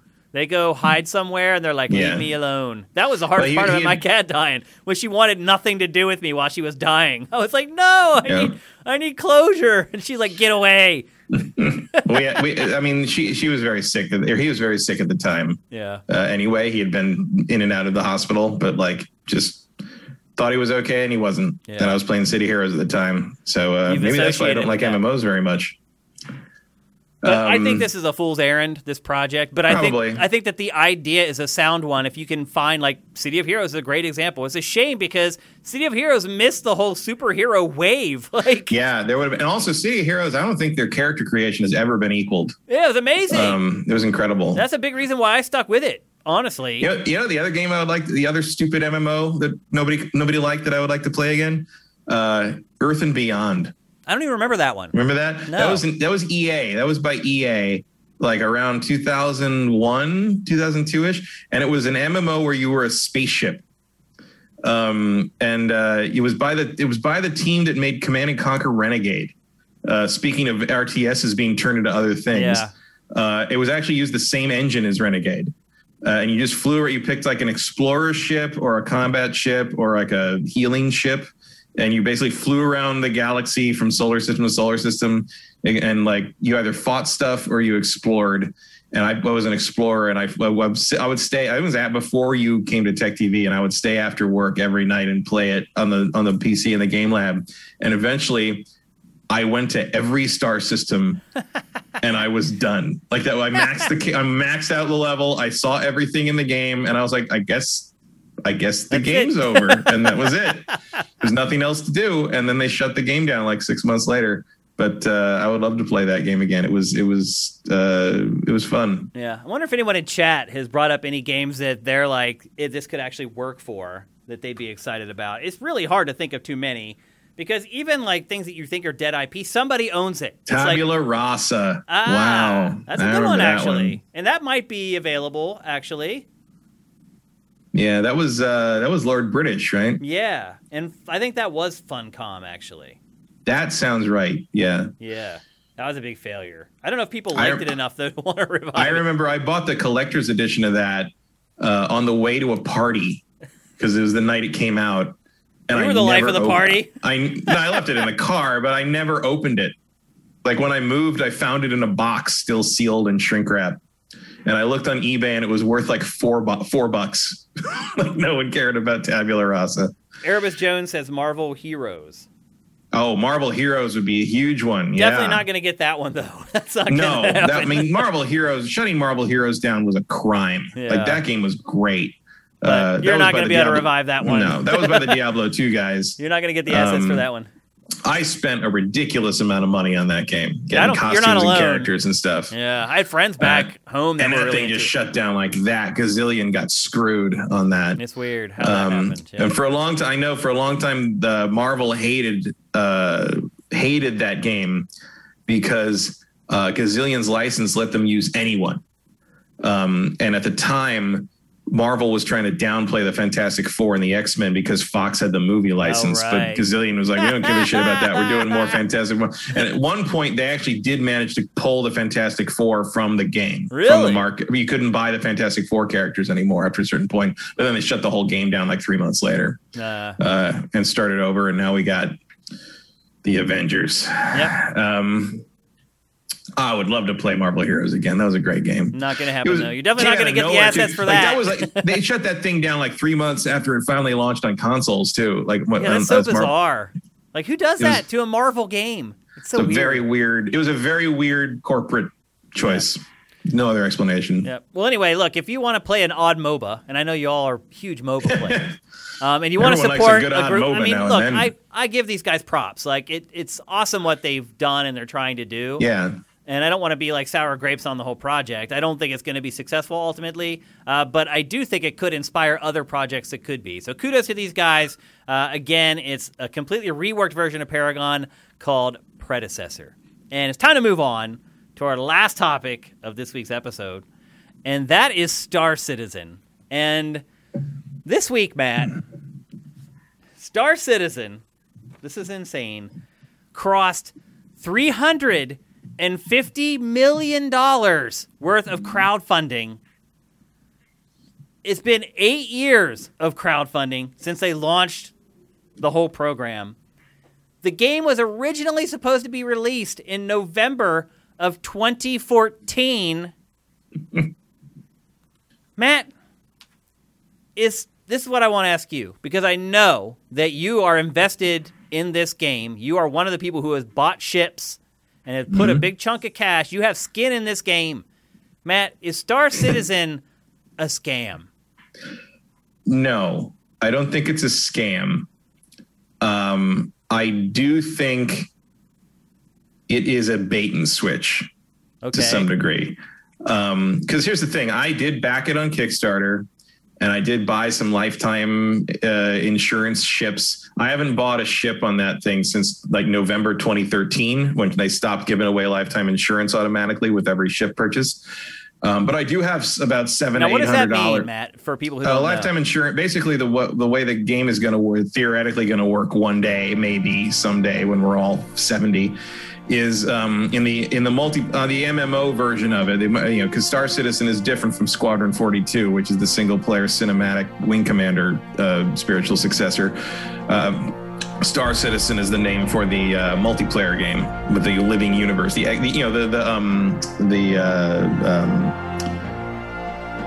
Matt, why are they making two games? Well, that's kind of part of I'll get to that. That's kind of part of the bait and switch. The lifetime insurance basically means like if your ship gets blown up in the multiplayer game and it's not insured, you lose it. For good. Like you for good. You have to buy another ship. If you have insurance on it, which you can pay either with real money supposedly or with in-game money, your ship will be replaced with the insurance policy. Early on, like I believe it ended around Thanksgiving 2013. If you bought a ship through the pledge manager thing, you got lifetime insurance with that ship, which means that forever, every time that ship of yours gets blown up, another one will instantly respawn for free in your hangar. Okay. Not any add-ons or bonus stuff or cargo or whatever, but the ship itself will pop back up in your hangar. Lifetime insurance versions of ships go for a lot of money, or did for a while. I don't know how hot the secondary market is these days. I haven't looked in a while. The bait and switch I'm talking about is that the initial pitch was much more focused on Squadron 42, which is the spiritual successor to Wing Commander. I just wanted to play another fucking Wing Commander game. And that is why you got in on the Kickstarter? Yeah, the Star Citizen element was like a multiplayer-focused persistent universe thing that was supposed to be like an add-on, expanded kind of how we'll make the game last sort of forever thing. Squadron 42 is what, when I'm thinking about the game that was supposed to be out in 2014, I'm thinking about Squadron 42, which they already shot all the footage with Malcolm McDowell and Mark Hamill and all these other actors for the live action, motion capture cutscenes and stuff like Wing Commander 3 and Wing Commander 4. And they've supposedly had roadmaps out for the Squadron 42 stuff that's separate from the Star Citizen stuff. Squadron 42 was supposed to hit like early alpha at like the end of 2019. It still hasn't hit early alpha now. It's never happening. Like it's just you're at a point where you're like, okay, it's been 9 years. Where is this thing? I don't even care about the Star. Seems like a lot of money to invest in something to not come through. But it's not their money, so... Right. It seems to be, there's a lot of questions about, clearly it's the victim of some feature creep. No one's there to tell Chris Roberts no about any new idea. They basically just keep adding things and adding things and adding things, and it's just never going to get done. Meanwhile, Elite Dangerous is kind of catching up to their ideas with an actual game. Like Elite Dangerous is about to launch an expansion that adds ground combat and like all this stuff that like Star Citizen has promised forever, but just hasn't been able to deliver. There is a playable alpha server on the thing. Alpha is a generous term for what exists of Star Citizen right now. You can go in and you can kind of fly a ship around and you can go to a planet, that one planet, and like there's a star-based city kind of place you can walk around in. It's very buggy and unstable and no persistent anything really unless you like force it to be. You can fly some of the ships, not all the ships. A lot of the ships they sell these days are just pictures, that'll one day be in the game. Like they're not even modeled yet? You can't even like look at them in 3D? Oh no. Wow. No. Like they're just like one day they'll be there. Trust us. Give us $800. Wow. Look, I have gotten my entertainment's worth out of this game. Really? Even though it doesn't exist, because the cult surrounding it is so laughing at the people watch. that are involved. There was literally a thread last week or the week before on the forums that was, are you okay with a 20-year development cycle for this game? Like if this game comes out in 20 years, are you okay with that? And a couple of these people are like, I'm going to be 70 when that happens. And a couple of them were fine with it. They're like, I guess this is what I'll do when I'm retired. Wow. When this game comes out. And I'm just like, I can't even imagine. And like, when I talk, then the other interesting thing about Star Citizen is most of the people who are hard into this thing are older. Like you and I are like young end of the spectrum for Star Citizen investors, let's call them Which that. seems crazy because they're the ones who should be really worried about whether it ever is going to come out or not. Right, but that's exactly it. A lot of these people are in their 50s. They're the ones who grew up in the hardcore flight sim, space sim era and have had nothing comparable to it. And they have a lot of disposable income now. Oh. And that's what they're throwing at this thing. And it's amazing. Like, it's... Some of it's sad. Some of it's almost aspirational. The long and the short of it is, do I think this is a scam? No, I do not think it's a scam. I do not think that Chris Roberts planned to steal money from everyone and never make a game in exchange. I do think that something has gone horribly wrong with the management of this project. And unless someone steps in and fixes it, it will never come out. Do you think that he's realized? I don't think anyone can, though, because he's in charge of all of it. No one can do anything about this. Do you think that he's realized at this point, though, that he doesn't need to finish the game because these whales, as you're talking about, are just going to keep feeding the coffers? I think that is a fair assessment at this point. Also, like, people go on about how, oh my God, they've raised $350 million, what a ridiculous amount of money. Like, they must just be all riding yachts to Aruba and stuff. But if you crunch the numbers, that's about how much it would cost to keep these dev studios the size they have open this long. Why can't they finish the game, though, Matt? I mean, it's because been they keep years. There's been people that come out of it as they work there briefly. It's like everything. There's no communication. They changed what things should be, and now you have to redo everything. They're trying to build things. They're trying to build the physics system before they build the flight system, and then the flight system doesn't work because the physics system wasn't built to handle it, so they got to redo that. Like, they've started over a couple times. They switched engines from CryEngine to Lumberyard, and now they might be switching over to something else. The last I heard, like, it's just a disaster of project management from top to bottom, and there's no way to pull it all together, really. It's astounding. And like Squad, I mean, look, at a certain point, the Star Citizen thing had clearly, the Star Citizen as the multiplayer aspect of this had clearly spun off into Crazy Town. And for a while I was like, well, I just want to get Squadron 42. I just want the single player campaign game, which is really what I like about Wing Commander anyway. And I'll be happy with that. But then it just, I said that like circa 2015, I said that around the time I started hosting this show with you. Wow. Think about that. Yeah. Oh my gosh. And at this point, look, it's sunk cost. Like I spent that money. You spent the money so long ago. It's like you don't even. Yeah, it's like it's just whatever. Gone. So what are you going to do? So at this point, I'm just sort of sitting back and watching and seeing what happens. Like, what do you think is going to? You think if people stop contributing, they'll finish the game, or do you think that would just end the game? I think that would just end the game. You can't finish this thing. That's the thing. It's like it's unfinishable. What they've proposed to do is unfinishable. How old is the lead developer? Chris Roberts? Yeah. He's got to be his late 50s by now, I think. Wow. So, Matt, would you recommend anyone invest in this game at this point? No. The only thing I would recommend is, like, if you can get, like, sometimes they do sales or, like, flash things or whatever. You can spend, like, $10-15 to get the basic, like, starter kit with, like, it comes with a tiny ship and, like, just access to the game, just so you can read the forums. That's pretty entertaining sometimes. So you're saying spend $10 to read the forums? Spend $10 to read the forums and get the newsletters. Like, that's pretty great. Like, some of that stuff, because they'll it was like all the roadmap stuff they send out. It's like, that is the same thing you sent 2 months ago. It's not changed. Nothing's getting any better. Do you think it'll ever be finished? Like, even Squadron 42? I think, like, if I had to, like, put money on it, and I did, my guess right now would be that, like, Squadron 42, like, they'll put out, like, chapter 1. Okay. They'll at some point they will announce it's going to be, like, episodic, right? And they'll put out chapter 1 with, like, 4 or 5 missions, 2 of which will work properly.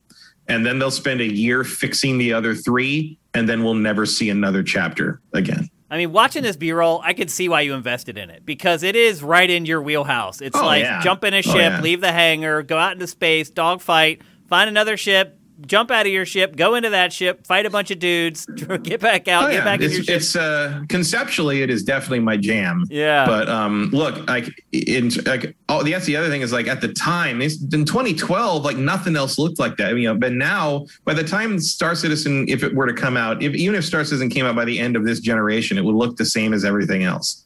Yeah. It was a generational leap, but we've passed that generation already. And I'm interested in what the Squadron 42 story might be, but it's like, at this point, like, are you going to release this thing before half the cast dies? Right. Because a lot of those guys are getting up there. It may be a eulogy for the cast. Put it this way: there is a regularly raised topic on the Star Citizen forums is how to pass your account to next of kin. Like, I'm not kidding. People have died waiting for this game to come out. Wow. Yeah. Everyone stay far away from this game. Just run away. I mean, read about it. Yeah. Like, I can't wait for the No Clip documentary. Oh my gosh. You think they'll never let him do it? There's a lot of tell-all books in here. Like, it's a thing. But Jeff Keighley should do Last Days of Star Citizen. It's just the last job he ever takes. This is the last 25 years of his life. Matt, is this a cautionary tale to leave for crowdfunding and Kickstarter and whatnot? No. This is a unique and weird situation that could only have arisen in this circumstance. What red flags should people look for in the future to Chris avoid Roberts. getting involved in stuff like this? Other Chris than Roberts. just him. You Really? should look for Chris Roberts. because there's nothing else like this. No one's done anything else like this. This is a unique situation. And you know, anytime you do some kind of Kickstarter thing, you always got to look at how realistic it seems that you're going to, like, you know, you're talking about a project that could get finished. The trick with Star Citizen is that you're dealing with a guy who made 5 Wing Commander games, and it seemed like he probably could get it finished. Yeah, but I mean, you know, I don't fault you for like jumping in. It's like, why can't he get this done? He made a bunch of other games, like, and he has had all the money he needs. Like, it's crazy, dude. Like, at a certain point, is there anything legally people can do? No. Because, like, part of the whole deal with Kickstarter and with the thing you agree to when you donate stuff to, they're donations. That's the thing, is they're all donations. There's no expectation of return. Right. You are agreeing to throw your money in a hole and hope a spaceship comes out one day. Yeah. That's nuts, dude. I feel for you because I know you put a good bit of money into this. So. Yeah, I mean, I don't miss it. It's been almost 10 years. It's fine. But I'm certainly not going to put any more in. I would be thrilled if it happened one day. But periodically I log into the server or whatever and see what they're doing, and then I do. Have that you about ever once been a year. Pleasantly surprised?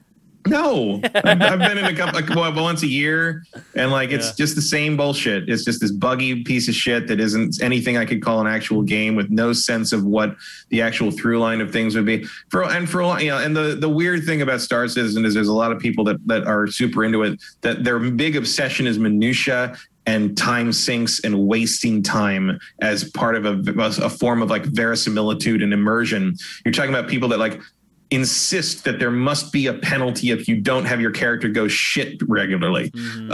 People that, like, I mean, looking at that B-roll, you can definitely see that. Yeah, like, early on, you would wake up in your apartment in the space state in the colony on the planet, and then you'd have to go to the spaceport and pick your ship and get a little like fetch quest mission and fly off and do the thing and come back and turn it in. And there's no shortcut. You have to walk and get on a train and then transfer trains to get to the train that takes you to the spaceport, and then get to the spaceport and take all the stairs and the escalators to get you to the spaceport. And like, it could take like 30 to 40 minutes to get from your apartment to the spaceport. And I'm like, who has time for this after work? It sounds like the backers and the fans are helping send it down the rabbit hole.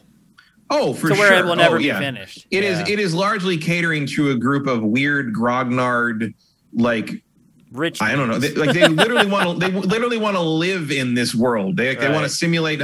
There was a thing where like there's a weird contingent. It's a minority, but it's a weird contingent that insists there needs to be chattel slavery as an economic system, and that you should be able to put players in it. And people are like, no, if I can't force other players who are new to the game to like swab the decks and clean the colony floors before they earn the right to fly a spaceship in maybe a year, it's a terrible game. Wow. And I'm like, what do you think? Who's going to play this shit? Doomed, yeah. It's ridiculous. Like, what's going to come out is going to be so impenetrable to someone that isn't already immersed in what this is. People are going to bounce off it like a quarter off of The Witcher's ass. It's just not going to resonate with anything. It reminds you may or may not remember this. Do you remember? It's a guy named Derek Smart. Yes, I do know Derek. I used to know him on a forum, and so he's actually a really good guy. Oh, he's a friend of mine. He actually is a friend of mine on Facebook. Yeah, he's actually a fun dude. If you ever hang out with Derek Smart, he's a fun guy. But he made this series of games called Battle Cruiser. Battle Cruiser 3000. Yeah.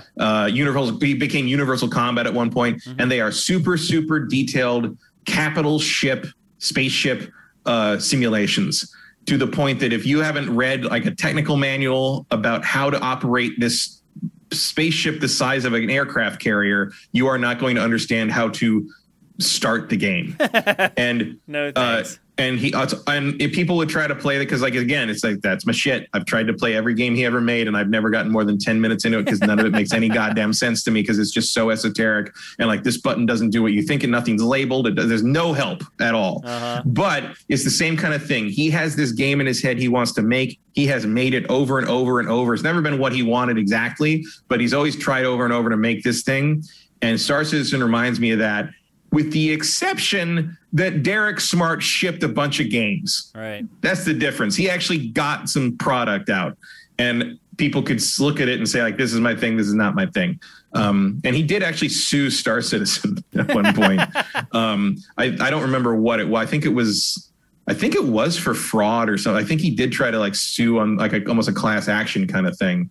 I'm surprised more people haven't, because not everyone is like a whale that's cool with like waiting 25 years. He did go after them at one point, and I was kind of like, I'm interested to see where this goes, because it's like hating Derek Smart became kind of a meme in the early 2000s on the gaming world of the internet, I guess PC gaming internet, and like that while I didn't enjoy the Battlecruiser games, like I super appreciated what he was doing, because he was making what he wanted. You know, it was his passion project. He was making what he wanted to play, and he was not compromising on that, except where money forced him to. He was not compromising creatively in any way. He got the games done.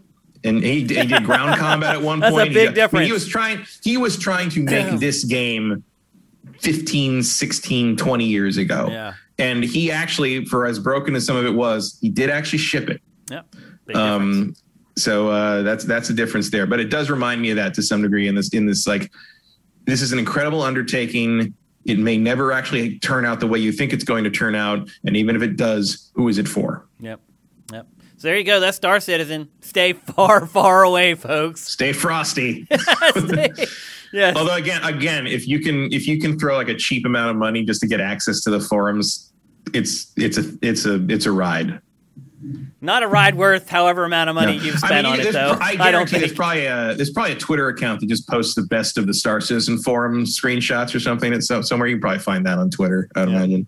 All right, so there you go. Stay far away from that. But Matt, according to you, not something that should scare you off from crowdfunding other projects. No, this is an absolutely unique situation. Like I can't imagine I can't even, if I could think of a way to replicate getting $350 million out of people over 10 years, I'd have done it by now.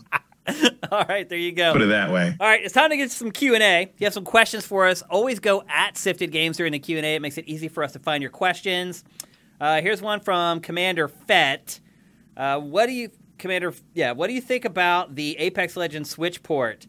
Do you think this will make other publishers not want to port their games to Switch until a more powerful version comes?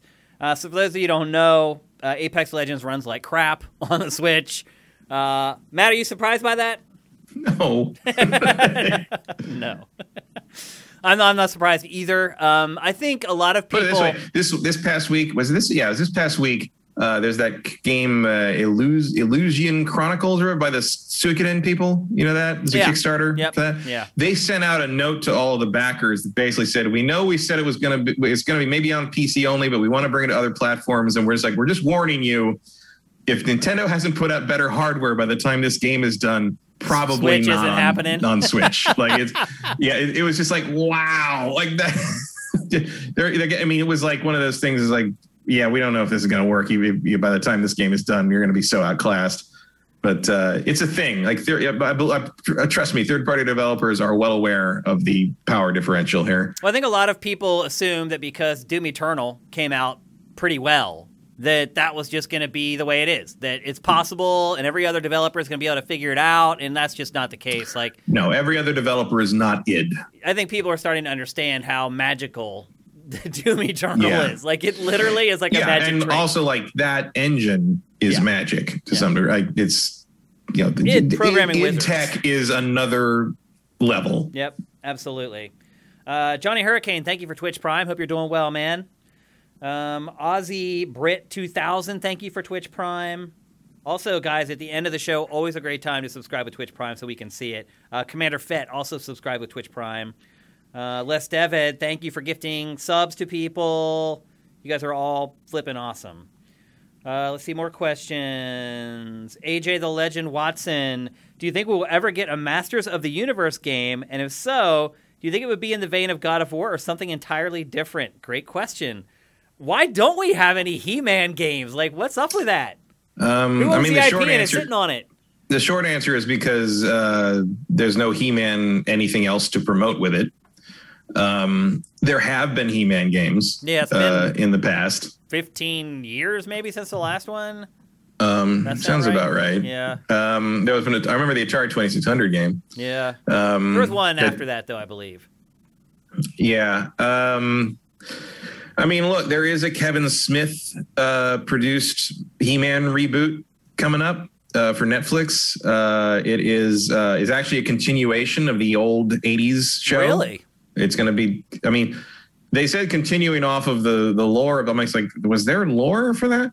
It's I don't remember a through line narratively on that series, but okay.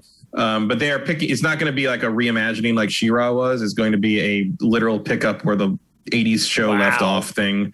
I don't know if that's a good idea. There theoretically could be a game tie-in with that one. I'll bet you they're going to be in Fortnite. They probably will be. What is up, though? Isn't it funny that, like, He-Man is this 80s icon? I mean, you can still go to, like, a Hot Topic and get, like, a He-Man or a Skeletor shirt. But as far as it being represented in pop culture, it's completely disappeared. Why is that?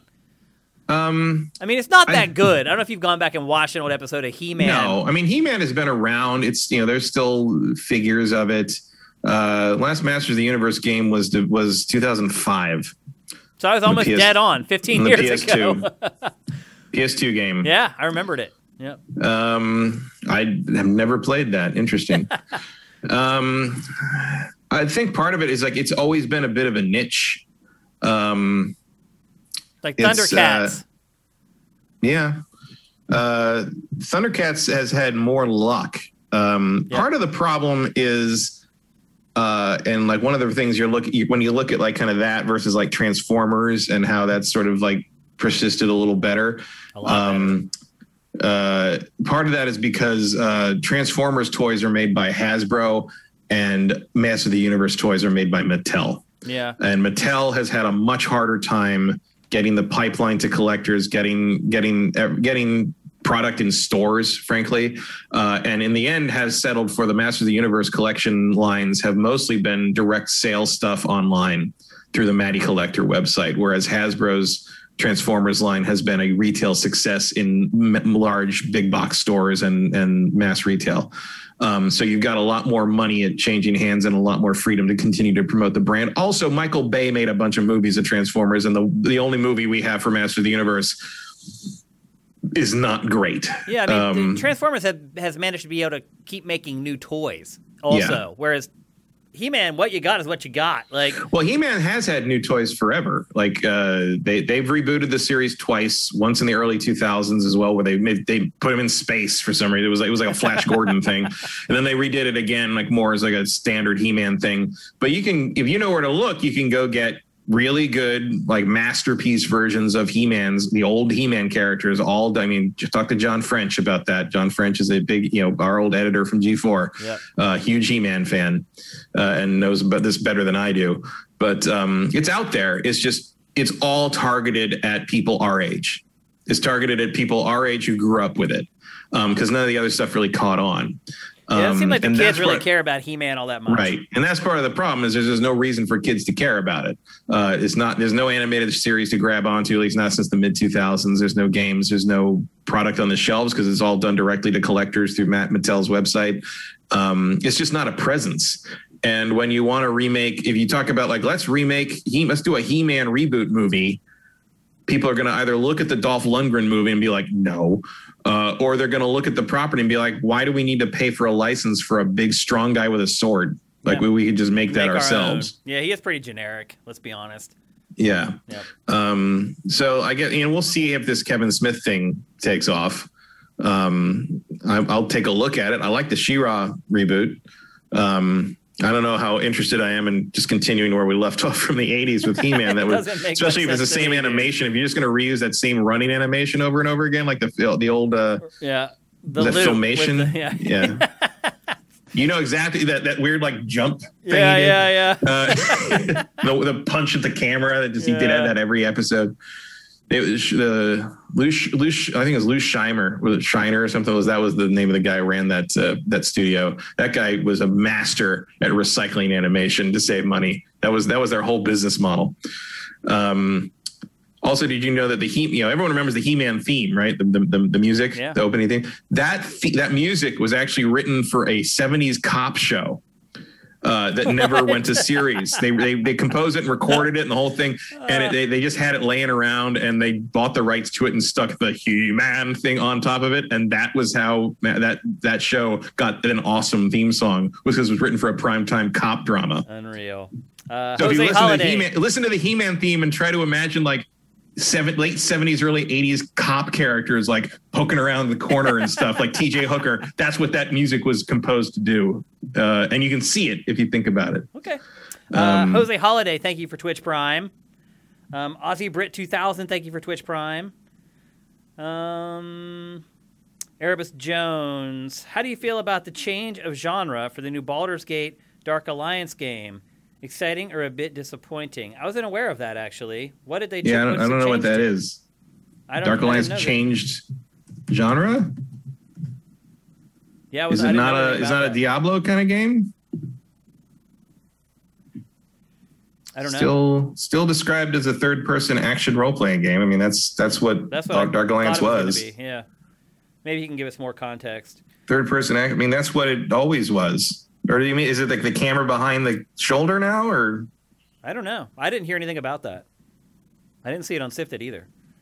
Here's one from LynJeff99. I couldn't watch Ask Shane Anything live episode, but wanted to. How did it go? Nobody showed up. That's what happened. We're going to have to rethink things because one, it was cordoned off to only people who are pledging at that amount or higher. So that literally the bulk of our patrons are at $4 a month. Most of our audience was just cut off from it in the first place. Trying to promote it and message it, I don't know if I got the word out well enough. I did mention it in GameFace, and we did promote it on the site, and we did promote it on the Patreon the day before and the day of. We hardly got anybody to participate. So if you guys can think of a better way to handle that going forward, a way that you guys will want to show up or will show up, leave it in the comments on Sifted or on Patreon, because we want to get you guys involved. I'll say this. It still lasted an hour. The people that did show up had great questions, and I think the answers were pretty good. An archive of that should be going up here pretty soon, but just not a lot of people showed up. That was really the major problem. So I had fun doing it, and we're going to keep doing it every second Saturday of the month. So if you can think of a better way to make sure people show up, and maybe once you guys watch it and you see how it goes, you'll be more apt to show up. Maybe some of you guys were apprehensive because you're like, I don't want to be on camera or whatever. But maybe once you see it, when the archive goes up, you'll be more apt to do it. The new trailer went up for Baldur's Gate today, and it's basically it's a behind the character action game now instead of a Diablo isometric thing. Gotcha. I prefer that, so I'm fine with that. Yeah, I'm totally cool with that too, honestly. I think that's probably a more modern way to handle it. I would have been okay with isometric as well, but I would have been fine with that. But I think this is going to have an easier and wider mass appeal. Yeah. And if you want more games, which is probably something you're hoping for, like us, then it's probably for the best.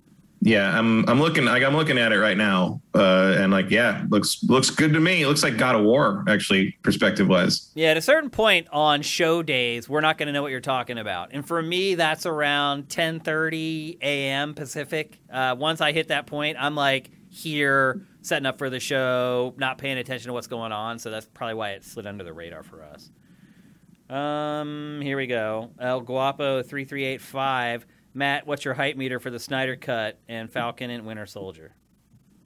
Hype meter for the Snyder Cut is below ground. I agree with that. I'm going to watch it just because it's part of the zeitgeist, but I could not possibly just seems like a publicity stunt to me.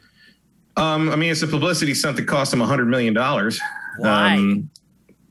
By the way, Justice League, when you take into full account, Justice League is the most expensive movie ever made now. Really? Because of the extra 100 that they just tacked on? Snyder spent $300 million on it before he left the project. Whedon spent another $70 to $100 million in reshoots, and now he's spent another $70 to $100 million in his Snyder Cut reshoots. So we're talking about a $500 million movie now.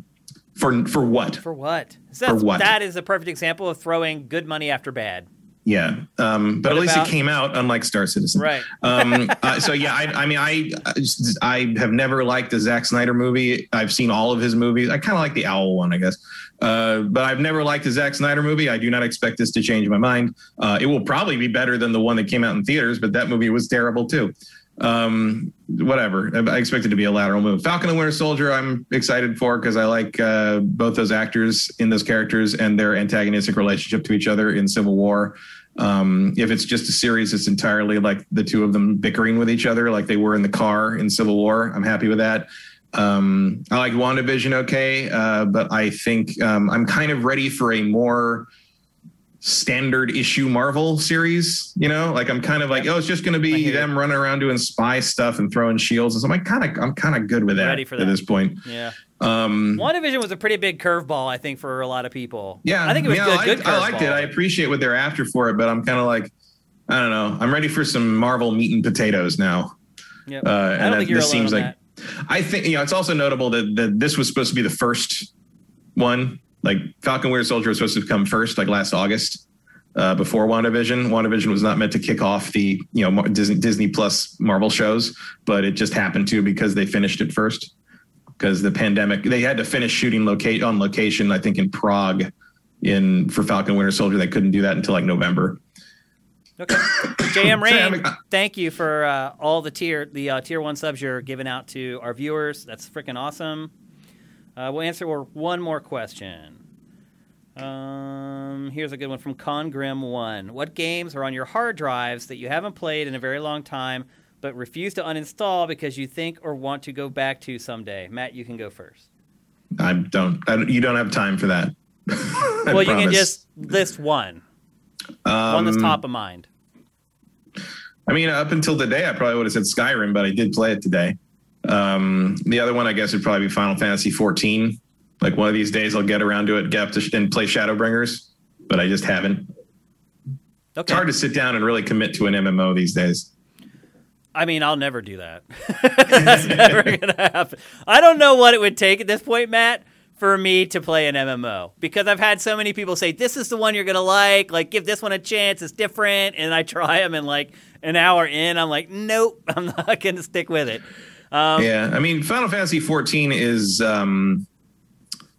better than most that I've played. Yeah. But like, I'm going to play PSO2, actually. I'm going to give that a go. That's kind of an PSO2 MMO. is an action game, though, so it's more your really thing. Yeah. I mean, Final Fantasy 14 does a pretty good impression of an action game, but you're still pressing buttons and waiting for the attack to happen. Like, it's still MMO, but it feels actiony.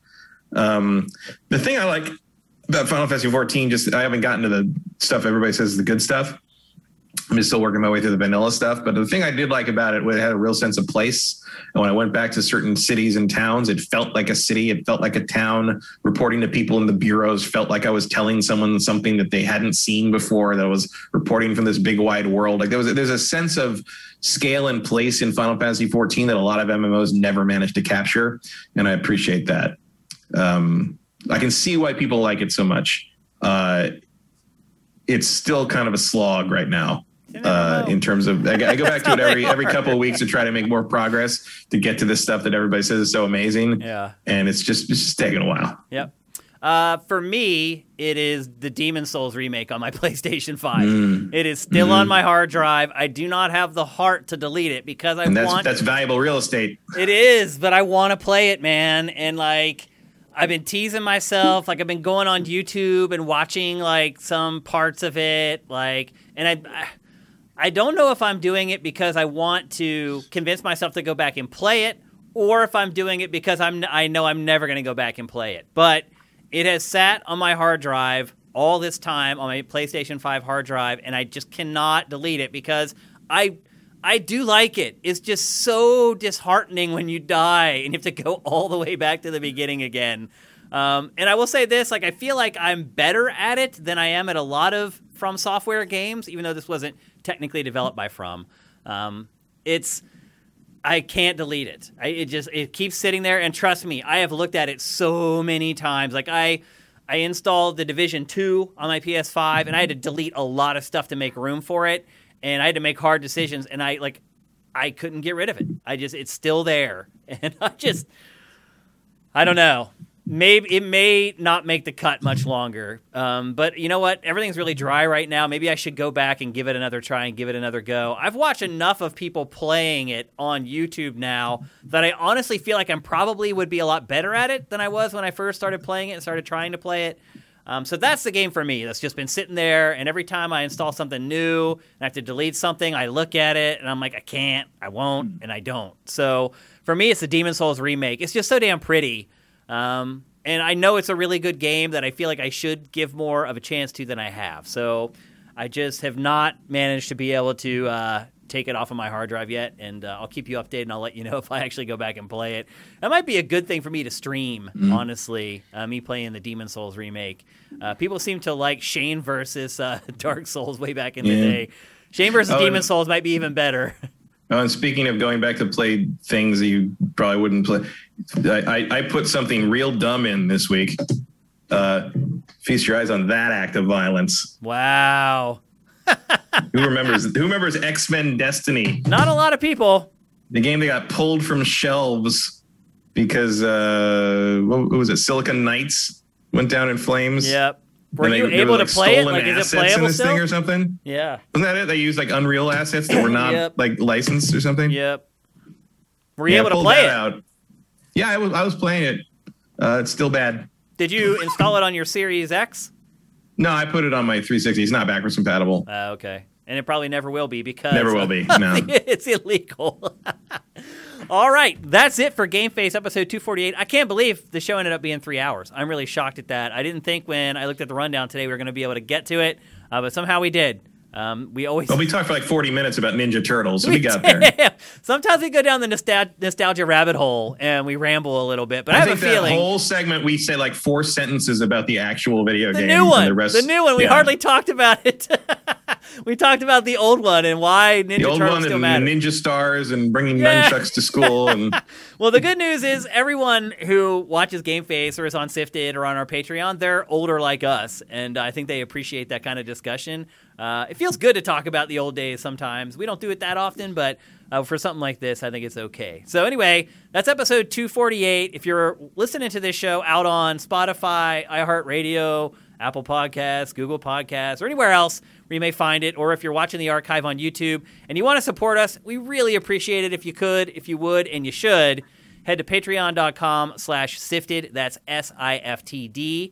And if you can't afford to support us and you want to know when stuff goes up for free, you'll probably want to follow the site on Twitter, and that's @SiftedGames. If you want to holler at me on Twitter, I am @Dinfire. If you want to find Matt, he is @MKyle. That's MKEIL. So on behalf of Matt, I just want to thank you guys for tuning in for the live stream here on Twitch, which you can find every Tuesday at 1 p.m. Pacific, 4 p.m. Eastern at twitch.tv/SiftedGames.